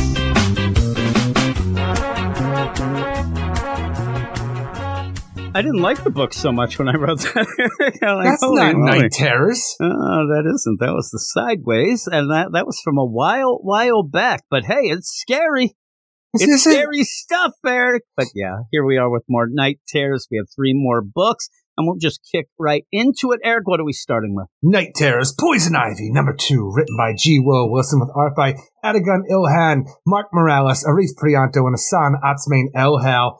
And, this is a weird story. Like, we didn't really care for the first issue, especially because Janet from HR, Poison Ivy's sidekick, was along for the ride in Poison Ivy's weird nightmare dreamscape. And now it's just the idea that the art, the way it presented, like, in the first issue, it almost seemed like people became more monstrous as the issue progressed. And now just everybody's monstrous all the time, including Poison Ivy herself, in every situation where she finds herself in a nightmare, but it's supposed to be her dream house that she goes along with until she realizes, I don't want to go along with this no more. Yeah, I said it earlier. You get to a point where she's like, I believe that I might be in the nightmares. Oh, my goodness. You're not the real Harley. Harley would end up making a net. Like, we're doing that joke again. I think we already did that one. So you end up where, yeah, oh, my God, they're using pesticides? This must be a nightmare. And even the idea where, like, we're using pesticides, like, you can't do that. And they start spraying it on her because she's a one-trick pony and she doesn't matter. Like, you're right, I haven't mattered ever since I was on Woodrow's table. The thing that actually made her in the Poison Ivy. I'm like, there's more current things to deal with besides for what you're really forcing the issue with in the G. Will Wilson Poison Ivy series. Like, for some reason, everything that she's dealt with, which should have been big things with Naive Ivy and Queen Ivy being separated after Heroes in Crisis, and then being put back together where Ivy thought she didn't have any power or connection to the Green anymore, to only get that back in a different way with the Lamia Force. But she's really just pushing the Floronic Man origin story, and I'm like, you got so much more to tell, and for some reason, this is all you're dealing with. When we ended up having the book, and it kept getting extended, now it's an ongoing, and there are people who really like it. You started out liking it more than me. I thought it had a weird tone, but you could have, it seemed like, out of nowhere, I'd like to say that editorial told G. Will Wilson, listen, we can't get this dark. You're going down too dark a path, because things then changed wacky. This would have been a cool way, 2 issues, to maybe in the nightmare realm, kind of resolve that, to see what that would have been. Remember, she was heading to Seattle. She was going to destroy everyone. Maybe the nightmare would have been that she actually did end up doing that. Or even show us the connection to the Lamia spores and who she is as Poison Ivy now. How that affects something like, her mind during a nightmare. Yeah, and so what you have here is, again, people liking this Poison Ivy run by G. Will Wilson. But when you get to this 2-issue Night Terrors deal, it almost feels to me like it is the exposing of, yeah, you really don't have much with this character. You really don't know what to do with her. And it kind of feels like in the regular run that it's like that as well. You know what I mean? Like, you're always trying something. Hey, I'm going to go back to Gotham. Like, everything keeps changing in a wacky way. And then you get to this, and it's just that first issue seemed kind of cool enough that Poison Ivy kind of knew she was where she was in this nightmare. Now, in this one, it's just like plain out. But this is your dream. This is the dream deal. We're turning into dolls, and look at us. This is the dream house. We're big-eyed fucking monster fucks over here. But even the idea, like, Poison Ivy is the title character. It's why we're pretty much buying the book. It feels like if you're a fan of Poison Ivy. And Janet from HR is the hero, because while Poison Ivy doesn't believe in herself, Janet from HR is, for somehow, like a lot of different characters in different books, is involved in her dream, and she's there, like, being locked away by the other parts of, like, Poison Ivy's mind, so she can't interfere. But she breaks free because for some reason she realized that Brick was actually dirt the whole time. It's a weird line in this book. Crawls her way out, goes and saves Ivy, like, I'm nothing. I don't matter to nobody. Like, that's not true, Pamela. You matter to me because I saw how much you could do. You cooked up an antidote while delirious in that rich lady's house. You took down a business empire. And don't bring up that. Are you talking about the shit that happened last week? Is this the stuff? And remember, that stuff, and also that stuff that Janet at that point was begging Ivy not to do. Please don't ruin this. You ended up ruining, remember, the place she worked at. Ivy completely killed everybody but her pretty much. And thing is, I can understand these weird little quirky characters because you and I fell in love with Kevin in the Harley Quinn book that we had previously before the dawn of DC. Like, I didn't expect to fall in love with them. I just don't understand who's falling in love with Janet from HR the way that G. Wilson thinks that they are. And this is where I kind of get where, again, what are you doing here and what's the play? I understand it's a Poison Ivy book, but you are writing it for fans of that book. This feels like one of those series. We'll talk about the same thing in the Joker book with Matthew Rosenberg. I think that people coming into this, if you haven't been reading the Poison Ivy with Janet and things, you're not going to appreciate as much anyway. So I thought, boy, it would have been having some balls here if we find out that, oh my God, this is Janet from HR's dream, which we actually questioned maybe last. And it almost feels like by the now, end. We didn't understand the rules, but we had even less of an understanding back then. But now I actually thought by the end, why didn't you do that? I know it's a Poison Ivy book, so you want to, but you're not doing anything with Poison Ivy anyway. So if you ended up going and all of a sudden in this reveal of, oh my God, this isn't Poison Ivy, you could have actually done some solid character work for Janet from HR. And what our big thing would be that once Pam gets Ivy, or, once gets Harley again, she's redundant, you're not going to need her, whatnot. And I think you could have done some pretty cool little character work with her. Not that we like the character, but maybe it could have gotten us to like it a little bit. And what the hell? This Night Terror is a bunch of bullshit, so try to do it. But in this, like, Ivy, and it doesn't even feel like these two issues were really well connected, the way that you set it up. Yeah, it seemed like a WandaVision type deal. But then you get to this, and we get just everything thrown at us. Woodrow on the table. Oh, no, it's like Luke Skywalker on Dagobah. There's the Batman. It's me. I'm like, what the fuck are we doing here? The idea, it's like, I'm going to stand up to my fears. You're not the real Batman. And like, then Batman just goes and puts more plant killer on. Like, you can't grow anything if the ground's not like, sustainable. Like, oh my God, we're screwed. But you know what? I'm going to try one more thing. I'm going to rip the mask off of Batman and prove that I'm not afraid of him. Oh my God, it's me underneath. And it turns out when I confront my own fears and they're actually me, turns out I broke something in my nightmare and we're pulled out of the dream where Janet from HR wakes up at a park bench and I have no idea where Poison Ivy is because she seems like she's in some kind of opulent mansion with a woman with a plant growing out of her face with a machine hooked up to her bleeding on the floor. I'm like, where the fuck did this come from? Yeah, I got the idea that's, I don't know. Because she should have been in Slaughter Swamp. And did she actually then go back in time to that stupid party nonsense? And that's the person who did. It looks like the lady who didn't take the vaccine. But we moved out of that and went back to Gotham at this point in time. She even has her own little, I was going to say bachelor pad, but fucking Pamela pad over in Slaughter Swamp. Oh, I know. But that's the thing. She pops up into this, mate. And I'm telling you right now, okay, the lady didn't want to take the vaccine, right? Yeah. In the background, I see lab equipment, just like I think that she ended up, just for some reason, popping up in that lady's mansion again, which makes no damn sense. I don't understand. Well, maybe she went back to finish what she started when she found a different way of doing things. It just didn't work out. I don't know. Maybe I don't know. It's just a weird place to pick up. Maybe it is a weird play that people are giving G. Will Wilson thinks that Pamela has to save this lady then, save her from herself. I don't know. It's weird.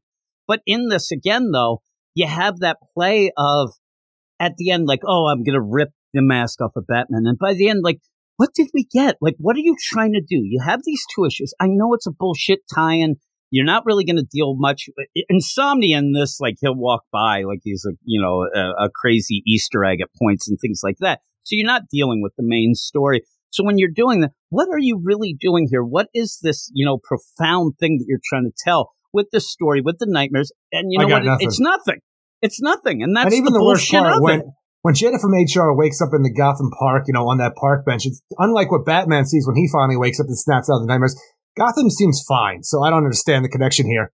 I don't know. And then it says next, just running some errands. I'm like, where? I guess you're saying in the regular book, but we're in Night Terrors now. I'm like, why don't... Again, like the idea of Ravager, what that book did, going into Stormwatch, where it took its time, didn't have anything to do with Night Terrors, but it took its time to actually set up something in its own book.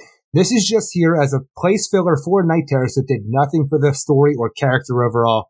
Yeah, and then, I'm telling you, at points the art is kind of neat enough. It's that weird, nightmare-y thing. Black Coat Sun, freaking big eyes. Black Coat Sun. Yeah, where's Tinky Winky? You end up where all that going on, and even the play of, I'm going to get the hell out of here.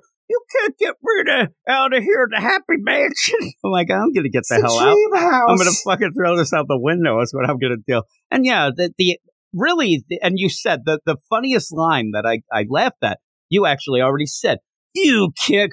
It almost goes back to Anno Senti Katana. You can't make toast. Like, what are we fucking doing here? You one-trick pony. You can't even do this right. Oh my God, we're screwed.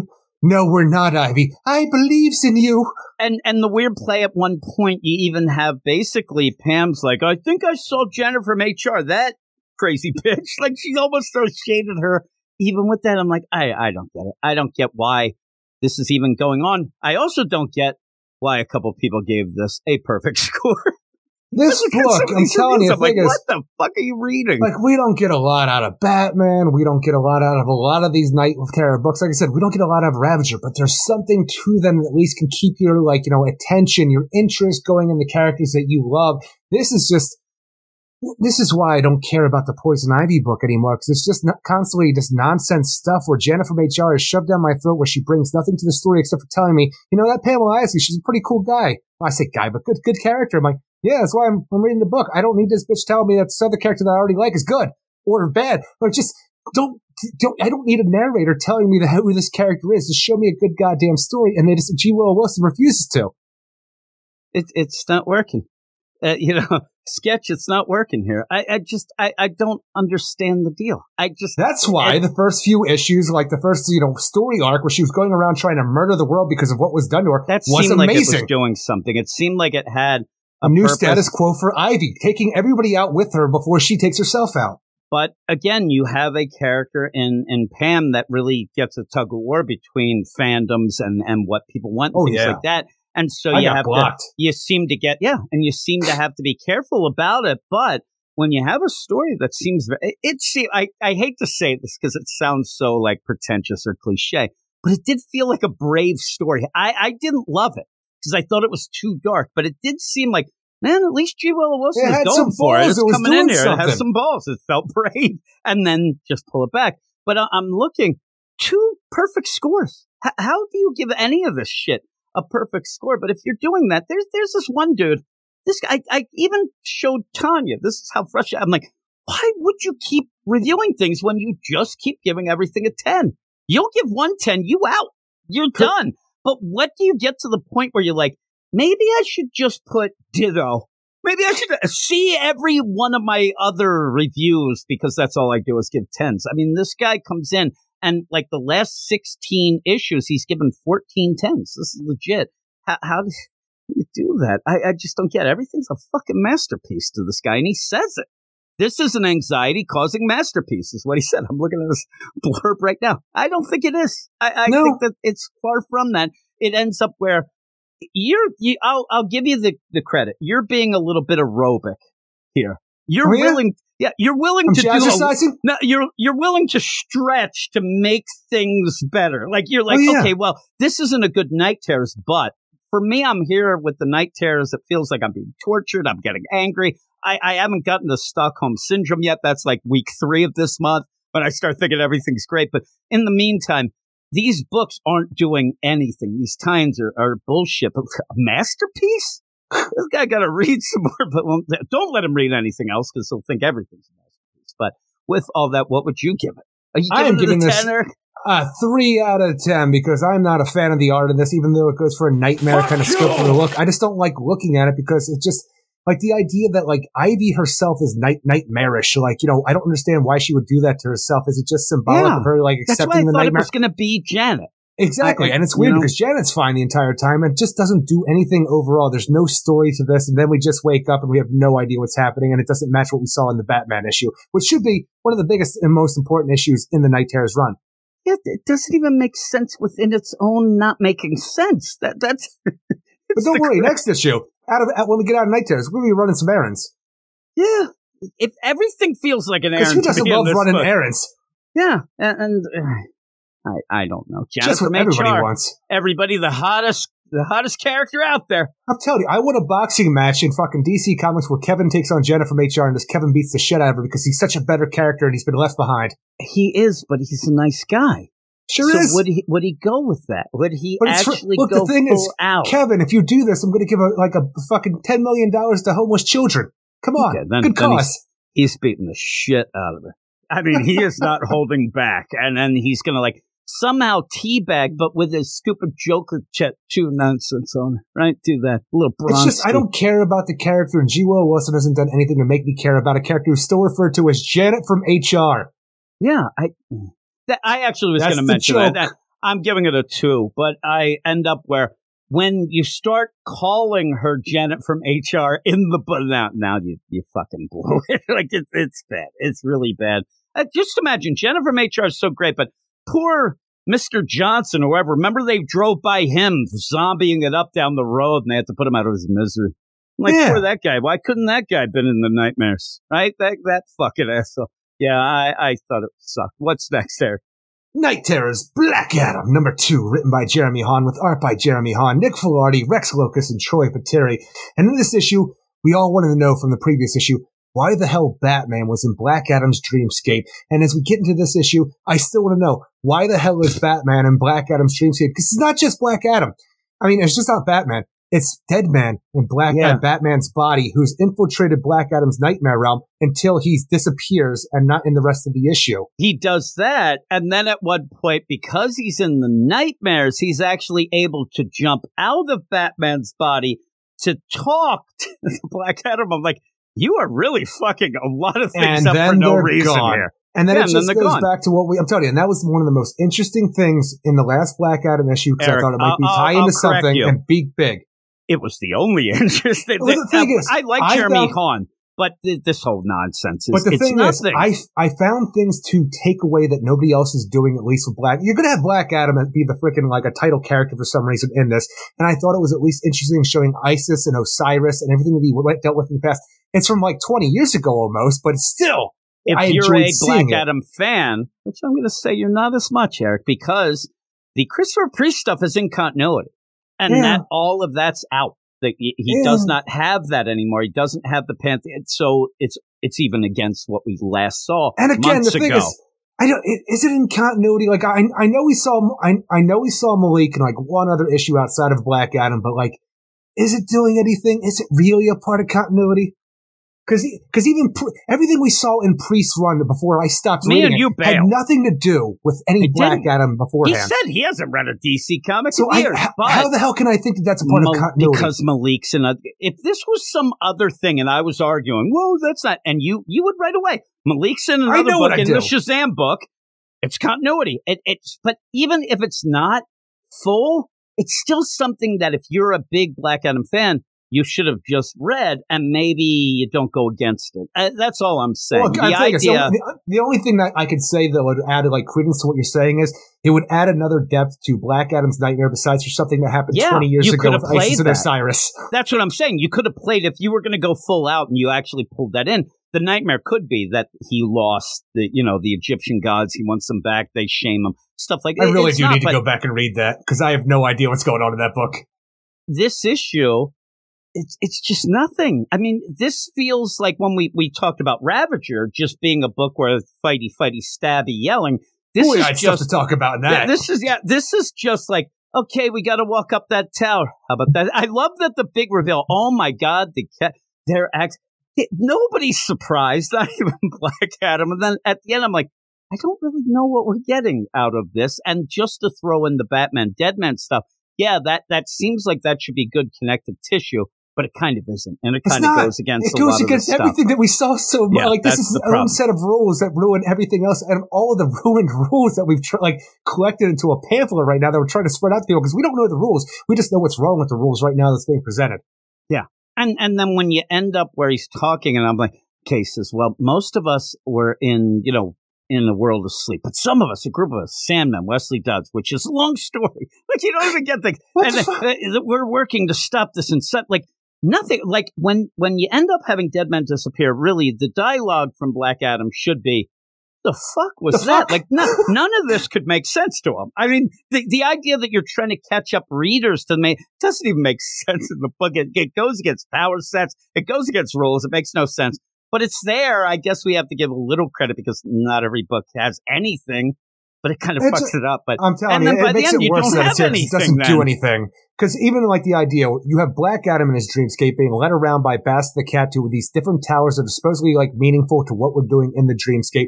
And it's just Black Adam on a scavenger hunt until eventually leads him to the Rock of Eternity where he confronts the Wizard Shazam. And then the Wizard Shazam is pretty much talking about, you have always been a slave, you're a slave to me, the power, everything like that's all you ever will be as a slave. And even the idea that the powers are wonky where he'll yell Shazam constantly, he might turn into Black Adam, he might not. Who cares? Because it doesn't fucking matter. Ultimately, this is the Wizard Shazam. He turns into a giant monster. We have at one point, he sees Isis being like, her heart being weighed against a feather by Anubis. And then Anubis, eats the heart because Isis became a monster. And like, oh no, my love. And it's just, and again, I enjoy seeing the stuff which is bothered, but it's from almost 20 years ago for how, the stuff that we're dealing with. And it's just not enough. And even to the point where it's like, all right, I said Shazam and I'm Black Adam again, and I'm going to fight this other monster man here, some Egyptian stuff here, but then I'm going to wake up and oh my God, Kahndaq is destroyed. Maybe because there's also a nightmare creature here in the waking world, or maybe it's still a nightmare. Who gives a shit though at this point in time? Because the book is almost incomprehensible. It is. And then again, it's, to be continued in Night's End. This is this big thing. And like I said, at the end of a bunch of these issues, we're getting nightmare creatures. And then it says to go to Night's End that I just think at the end, we're going to find out that Insomnia's big plan all along was nightmare to create Army. These in the real world. Just as an aside, again, this is a Justice League member. People kind of seem to forget about that. Well, they disbanded, but he was the one who came back. Hey, bitches, Justice League's dead. Hey, I don't know if anybody told you this, but I was the big dog, and I freaking put the pounding on everybody. So, and I hope that when we see things and go through this, that, it makes sense of the time frame. That's when, that Insomnia's mad because that was part of the deal when you had Black Adam on the team. So when we go and do that, how did he share his power with all the heroes? Who the fuck knows? He did it. It was all within us all along, Eric, is what we always find out. Shazam! So at the end, this was the book I think that, if anything, I thought, okay, this is where I really got that idea. Oh, I think that what Insomnia is doing is gathering up this nightmare army, like a medal type thing. That's when I thought, well, it probably will be, and this will be the kind of a side kind of funny thing. They're probably going to say that the family of Insomnia, they died during Metal because, that wasn't Joshua Williamson's story. So he could throw shade at that one. So I think that's the case. And then at the end, I think it's going to be one of those hey, everybody. Here's the thing. It'll be almost like the opposite, or kind of like what John Kent did this week in the John Kent book, the Superman book.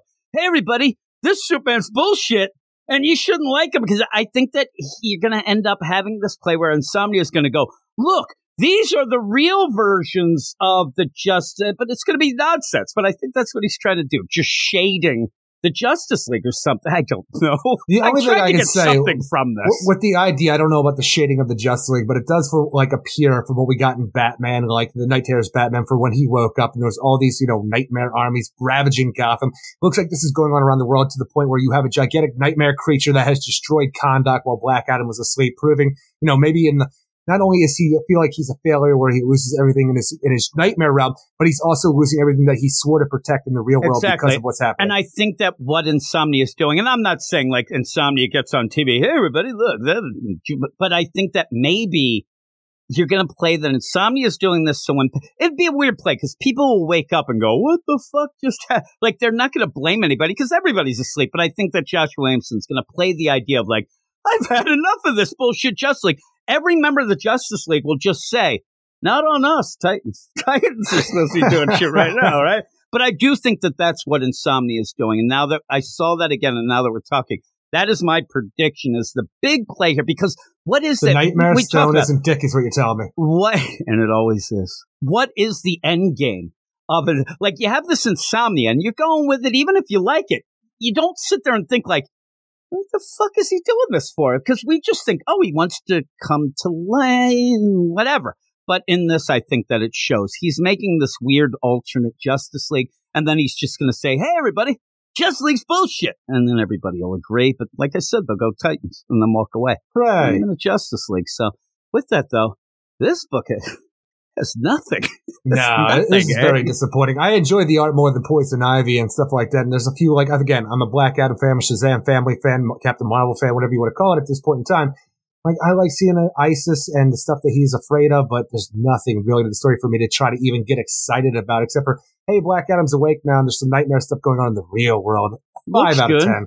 Looks good, but I'm a 5 out of 10 because of the art as well. But we'll finish up with what are...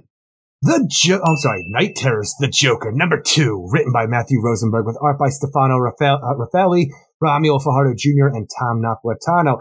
And this was a bit divisive last time we talked about it, where I enjoyed some aspects of the book, and you didn't like anything about it because you have a vendetta against Matthew Rosenberg and haven't liked the Joker. No, I have a vendetta against bad writing.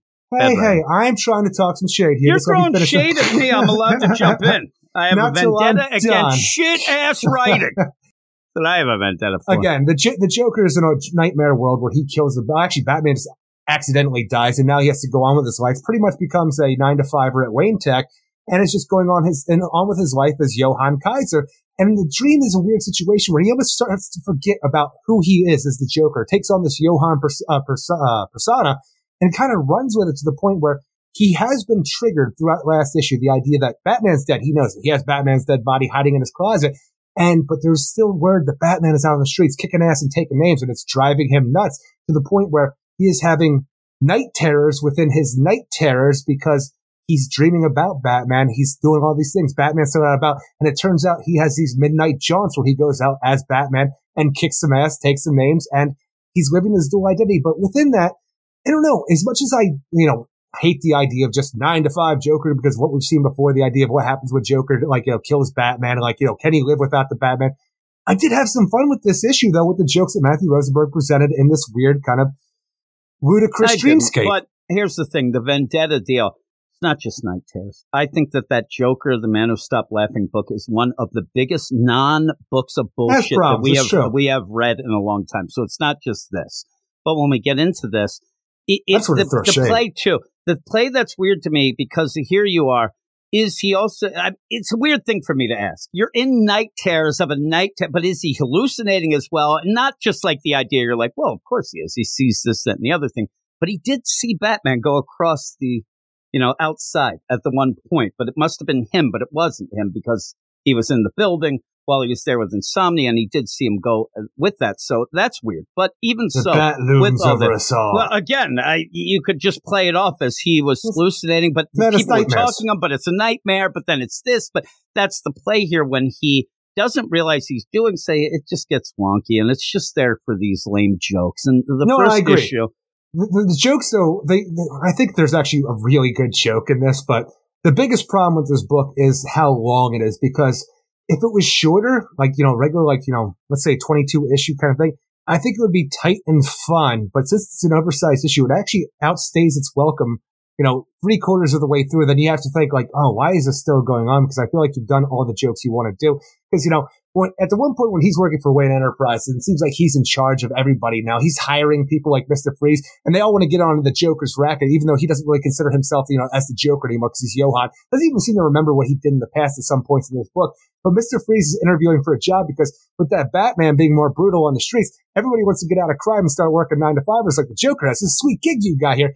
But when the Joker is talking to Mr. Freeze, whose actual name is spelled Fries, like fries, and keeps saying fries, like that's how it's spelled. But that's the play. I think that this is more of an audio thing, because when I was reading it at first, so Mr. Freeze. Well, that's the funny. That's the funny part about it. If you're reading it normal, though, like I actually meant, it's just so Mr. Freeze, Mr. Freeze. Freeze, because I'm reading it like I know it's set. We have a John Freeze highway in here. So when I'm reading this, I call it John Fries for the majority of my life, though, even though I know how Victor Freeze is spelled. When I went, he's like, okay, so Mr. Freeze, freeze, because I know that's how. But it's funny because it's written. But no, I'm saying it's written right, though. So yes. I don't say fries. I still go with freeze because I've seen it written and I know it means freeze. So it didn't play off. He's actually saying fries. And then Mr. Freeze again, I'm upset. But as I read it, I'm not reading it that way because I know it's spelled that way and it's freeze. Saying freeze because it's spelled that way and that's how it's pronounced. But he's not. He's saying fries because Mr. Freeze keeps correcting him. And I thought that the play is, it's not that clever. That would have been cool in a cartoon if he would have said, hey, Mr. Fries. No, it's freeze. Yeah, fries because of the spelling. And that's the clever point. But when I see it spelled out and I know how it's just again, and then I thought it was funny as hell. And I thought it was lame. You need to go like, see 8 some panels, more jokes. Small little panels. Yeah, it is. What the fuck else are we doing? I mean, this is the thing. Is this why we have a Night Terrors? So we could do a little freeze fries joke? Even the first issue, you had the workplace deal. Then you just throw in the idea that he has a family and this kid who might or might not have. I don't even know what's going on there. And then at the end, I'm thinking, wait a second. This might be the most important book because there is one very special rule in this whole Night Terrors, but it's not, and it doesn't do anything. If you are in these dreams too long, you stay. Insomnia said it. That was one of his plans, it seemed, at the beginning of, if I can keep them in the nightmares, you then can never escape. You end up making, that's your world now. And it seemed like the Joker was going down that route. Did he say that? But he didn't, yeah. Yeah, he said that if you stay in the nightmare realm for too long, and I wish I could remember, I think it was in the actual Night Terrors #2, but I'd have to go look. But yeah, he legitimately said that if you are in the nightmares for too long, yeah, because it set up stakes. When we were talking about it, we said, well, at least it kind of sets up, but we don't know the time. Because I ended up saying when we were talking about it, well, what is the time limit then? You don't really tell it. And so you said it was bullshit, and I agreed. And so, yeah, but you don't even have that. It's just the Joker. And you get away with anything with the Joker because he's crazy normally. Here he is. But again, you were playing this workplace thing, then you get the family, then it's the thing, and it's just, and then he goes to see Bruce Wayne. That's the thing, is he kills a guy, on the baseball field for the company, game against LexCorp and stuff like that, to the point where Bruce Wayne invites him over for dinner. And when Bruce Wayne shows up dressed like the Joker from The Killing Joke, and the idea hey, is there anything you're allergic to? Oh, just shellfish. And that's all that Bruce Wayne has at the dinner table while talking to him about the situation, about Batman, how, somebody, if a Batman dies, it would make everybody go insane, and how we can't live without a Batman. You just have this really cool duality to the point where it almost feels like the Joker won't allow himself to know that Bruce Wayne is Batman, but it's his subconscious telling him over and over again, repeatedly, in this little thing about it, and he just kind of goes off, without trying to think about it as much as he can. I'm kind of wondering if Matthew Rosenberg knows that he knows. I think that Matthew Rosenberg doesn't even know that he actually knows and is playing the game of he's trying to give you this info, but it just felt weird. It felt weird to me. Because, I don't know. But then at the end, we just said, and then you get weird deals and gaggy and weird clowns, and then it just ends. And then it ends with the faux Joker, as you call, waking up, and it's his nightmare. I'm like, the faux Joker from the Joker, the man who stopped laughing. Waking up with his, crime syndicate of the ventriloquist and Scarface and Solomon Grundy and some other nobodies. They're what was all waking up. I'm going back to sleep. It doesn't matter. I would think Solomon Grundy wouldn't have actually been able to dream, but that's me. And also, the funny is, now, if you ended up having this, I need the idea. I don't know. I don't know that he dreams, but the idea, you should have had Scarface wake up, and he's like, not even wake up. Hey, you fucking assholes, awake yet? I've been bored ass shit. I got a hand up my ass, and I want to get going. And then, mess up his beats a little. Do that. But yeah, and then Joker says, this is all bullshit. I'm going back to sleep. I'm like, all right. At least you have an end to the kind of maybe. People are speculating that this means that the faux Joker is the real, but you could be playing, whatever. And I think that that's all Matthew Rosenberg's doing, is he's trying to give you a little mystery here in that bullshit of a book of his that it just will never end. I hope that book gets canceled yesterday. But what would you give it? Ultimately, I like the art in this issue, and I found a lot of things fun with the little interactions. Does it do a lot for the overall Night Terror story? No, it doesn't, but I at least enjoyed some parts of it. So I'm giving it a 6.5 out of 10. Yeah, I'm a 3. And when you get this again, you end up having Insomnia in this book more than most of the others, but he's just Mr. there, D? and they keep calling him, John D, and it just, I don't know. It just doesn't make any sense overall. But that's that. We're done. I had fun in that first section. What is your book of the week? My book of the week is a tie between Night Terror's The Joker and Night Terror's Ravager. Mine's City Boy. City, and what did you give? Did you give this a 6 or something like 6.5. that? 6.5. I gave the City Boy a 6. So we're not having some great scores this 2 months, but here we are. We're going to continue. We already talked about what would be next week, and there's a little better lineup next week. There's some shit happening. I'm saying there's some big titles. Hopefully it works out.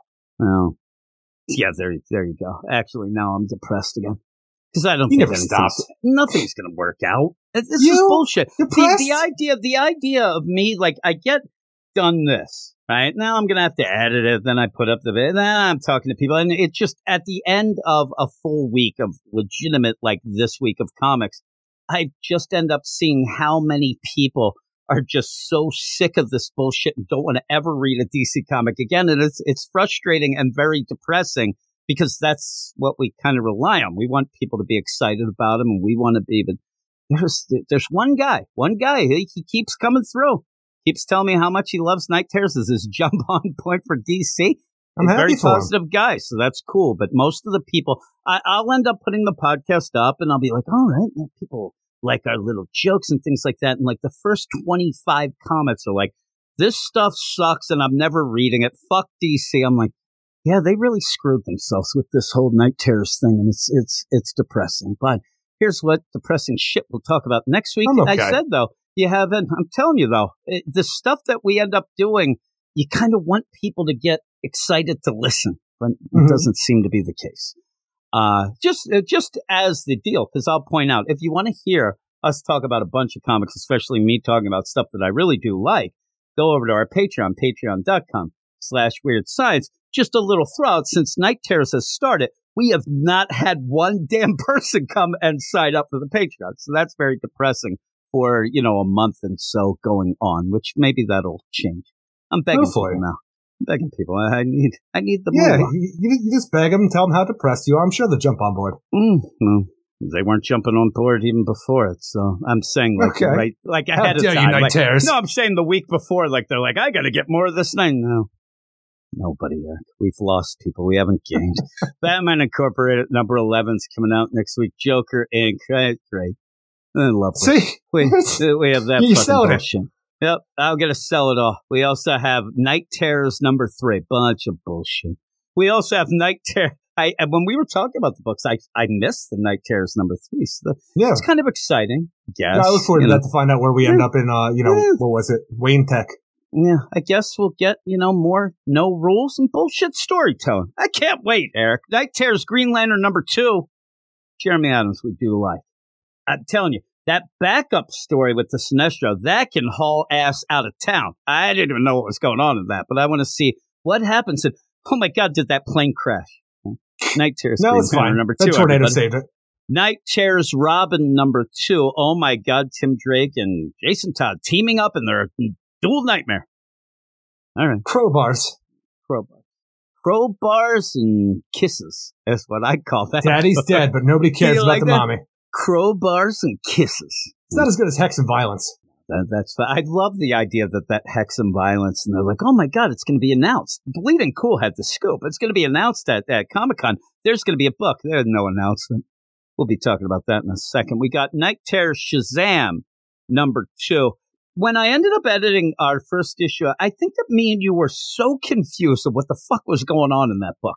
Because remember, like, she just kept yelling, sitting here trying to think to myself, like, what? Oh, yeah. Remember? It was about Mary Marvel. That's right. Me and you sat there in the weirdest review trying to figure out, like, do you think it's this? And I'm like, I don't think it is. And then we kind of switched positions. Well, it seemed like a weird situation where her new, abilities with her Shazam powers were able to give her a premonition about things to come with the Night Terrors, and she wasn't actually in them yet until the end. I said that I didn't even get that, but she got the cab with Insomnia and yeah. Night Terrors The Flash number 2. don't really remember. It was Sitting the here, like, what happened Barry. to the Flash? It was the Barry stuff. Oh, right. That's the thing is, you didn't care liked for it. a I little enjoyed more. it. Yeah, I did. Yeah, I thought it was basic. It was bitch. that murder mystery about what would. At least a murder. I will say, while he was dying, and the idea, like, what was in the lightning that slowed him down against Gorilla Grodd? Yeah, was that it? Was that it with the Barry stuff? And because I can't really remember. And then we have Night Terrors the Town and number 2, Hex and Violence. Hex and Violence, baby. Bullshit. That's gonna hit. Yeah. Night Terrors, everybody. Spirit World number 4. Hopefully that gets a little bit better. It was good at first, and then it kind of took a weird play, and it started getting. That's weird. Superman Annual 2023. I don't remember what they was supposed to go on with that, but I look forward to it because, it's regular Superman. I'm going to tell you what's going to go Marilyn on with Moonlight? it because that's what I'm starting to think. That's what I'm looking. And so when I did end up, the funniest play I remember of 2 months ago when they announced it, like at the end, like, back again in like August for this. I'm like, oh, what's that going to be? And I the can't funniest play that I told you about is that this is an annuals month. You have a 5th week of the month, but yet it comes out the second week. I don't get it. But it says, Lois Lane is now editor-in-chief of the Daily Planet, but at heart, she'll always be an investigative reporter. And bitch, Eric. And lately, Metropolis has had she's always stealing stories. You're and a bitch. Hearts. I am. And lately, Metropolis has had a whole new set of secrets she must uncover. She's just going to go around and tell everybody the secret Just identity didn't tell of me Superman. anything. Even if it means investigating her own husband, Superman, featuring Livewire, Parasite, and Mercy. This special issue is Hopefully your it next features big... it more than the actual Superman book did. This special issue is your next big puzzle piece leading to a massive Superman crossover in 2024. Don't miss out. How about the idea that Lex Luthor's bleeding out? We'll get back to that in September. It's not Marilyn Moon Knight. I thought it was. It really should be. Everybody needs that character. No, we don't. What happened if you ended up having a trio? It's the new Trinity. Kevin, Janet from HR, Marilyn Moonlight. At least we like one of them.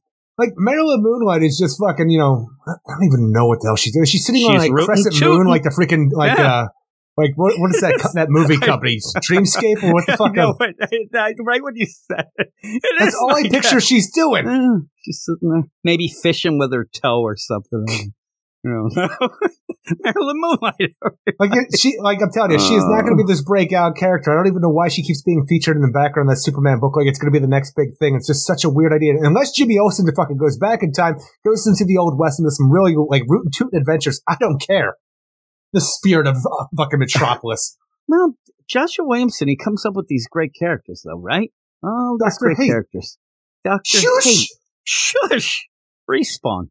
Respawn. I like Respawn. Fuck it. Yeah, we like Respawn. Again, we always tend to like a Kevin. We like characters more than maybe we should, but we do. And that really is damning, indictment of Janet from HR. Usually we would like that sort of character. She is. She's completely useless. You can't even go to her. When I went to her and I said, listen, this Eric Shea, he's been sexually harassing me for years. She said, fucking grow some balls and sent me back to my cubicle. I'm like, just really? Grow. It's Janet from HR. She's supposed to, she's like, it means home run. That's what she said. I'm like, that doesn't make any damn sense, bitch. And then she got mad at me. And then I got fired because I called her a bitch because she's HR. It didn't make any sense. I was very, very upset. Mr. fucking Baseball. Can we get more business? Actually, the funniest thing is I really was worried that Mr. Baseball was showing up in the Joker book during the baseball game that they were playing. I'm like, if he shows up here, I'm going to fucking lose it. But we also have World's Finest Teen Titans. All right. Number 2. What happened in that first one? I'm fucking sitting here. I'm like, I hope Jim remembers because we enjoyed it enough, but I don't recall either. Because I'm now starting to do what I was worried would happen. I'm getting them mixed up with every other fucking nonsense. That Tales of the Teen Titans, even the Titans. But in this one, it says House of Horrors. Oh, I'm sitting there thinking about the idea that we had, Roy. That's the thing is, I like the idea of the original Teen Titans brought up to a contemporary timeline, but with Roy Harper being all social media fucking obsessed, I hate that shit so much. I like it when you hashtag Call of the Titans. That's the thing, and we even have it in Cyborg in that, which I don't like. I don't like when I have to read texts and little tweets and things. Well, I'm saying, because what is it? It's what they do is they try to be clever with the person's online name, and then they have bullshit. Like, hey, I thought this was Cyborg, not Cryborg. Right? You have shit like that. I don't need that. That's good. Kind of funny, right? You like that? In the Teen Titans deal, it was just giving Roy, like, hey, everybody, I'm here. I don't mind. It's almost like stepping out. I think at the end, maybe Robin took off and it was Titans no more. And Molly's all like, but we're friends. Yeah. Yeah. Remember at one point he was telling, what's it called? Bumblebee, like, hey, we're not really fighting like this a lot. But that wasn't that, right? I can't remember. They're all going together. Well, Bumblebee's in no other book, so yes. Here this is. Welcome to Metropolis, Wonder Girl. They're talking to you, Eric. Hoping to reconnect with her human roots, Donna Troy leaves Themyscira for the city of tomorrow. Nice. There she meets Mal Duncan, a young man with the makings of a true hero. That's really cool, right? And just in time, is that weird, Harold? Eric, would you call him that? Like in the old Fat Albert King? And just in time, too, the Titans, really, if you're doing that, Beast Boy's Mushmouth. And just in time, too, for the Titans will need all the help they can get as they investigate a cry for help that leads them to a haunted house. That is not what it seems. Scooby Gang, come along. A little, summerween, but in a fun way. That sounds like it could be some fun. So, yeah, I'm You didn't play a single Freddy Krueger bit this entire thing, except for Dream Warriors. I played Dream Warriors, right? Hey, listen, Eric, I'm not your dancing monkey, as you didn't even give me my intro. Not your dancing monkey, yeah, because this is nonsense. I was depressed, then I was happy, then I was depressed again. But yeah, overall, it's just of emotions. When we ended up having all the, because now that you say that, I was going to bring it up at the beginning. A lot of times for our site, especially, but even the podcast, these events have been something that have upped the ante. We'll always it ended up a lot of times taking us up like a notch. Even if the things weren't good, you would end up having the deal because a lot of other people aren't going to deal with all the shit and all that. But this one, I don't know. This one seems like a lot of people are just like, I've had enough. A lot of bullshit up until this point, and then this was the last straw. But hopefully that's not the case. Hopefully people will be all excited to get back to the old dawn of DC books like Fire and Ice. Fire and Ice, everybody. But yeah, this could be good. Yeah, I could be. Should I spoil something? Because I don't know if it's real. Somebody ended up saying to me, did you hear this? So if I say this, it might, I guess it won't really spoil things, maybe. You're bad at but this. Somebody told me that there's a possibility that the Fire and Ice book will have Ambush Bug in it. And I'm like, what? Like, they ended up saying, did you hear Ambush Bug's going to be in that Fire and Ice? I'm like, oh, Eric's going to love that one. I hate Ambush Bug so much. Hopefully it's not the case, but that's what I heard. I don't know how this person would even know, but they ended up telling me that. I don't know. Somebody tweeted something or whatever. But look, Fire and Ice are not funny enough to carry a book. Bring an Ambush Bug. Ambush Bug. Oh, God. Reggie. In Smallville. That's like Reggie would have loved that shit. So, yeah. I think because the guy said, hey, like something, and I said, oh, you heard something. Is it that they're going to make Guy Gardner just a touchy-feely, grabby guy like they keep doing now? And he's like, no. And then said Ambush Bug. So I don't know. Maybe he's wrong. Maybe he's right. But it's not exciting. But with all that, hey, everybody, you can come on over to the Patreon, patreon.com/weirdscience. 2 of the books that we mentioned will be on our Patreon only. Badass Spotlight that comes out every Thursday night, picked by the badasses of the Get Fresh crew.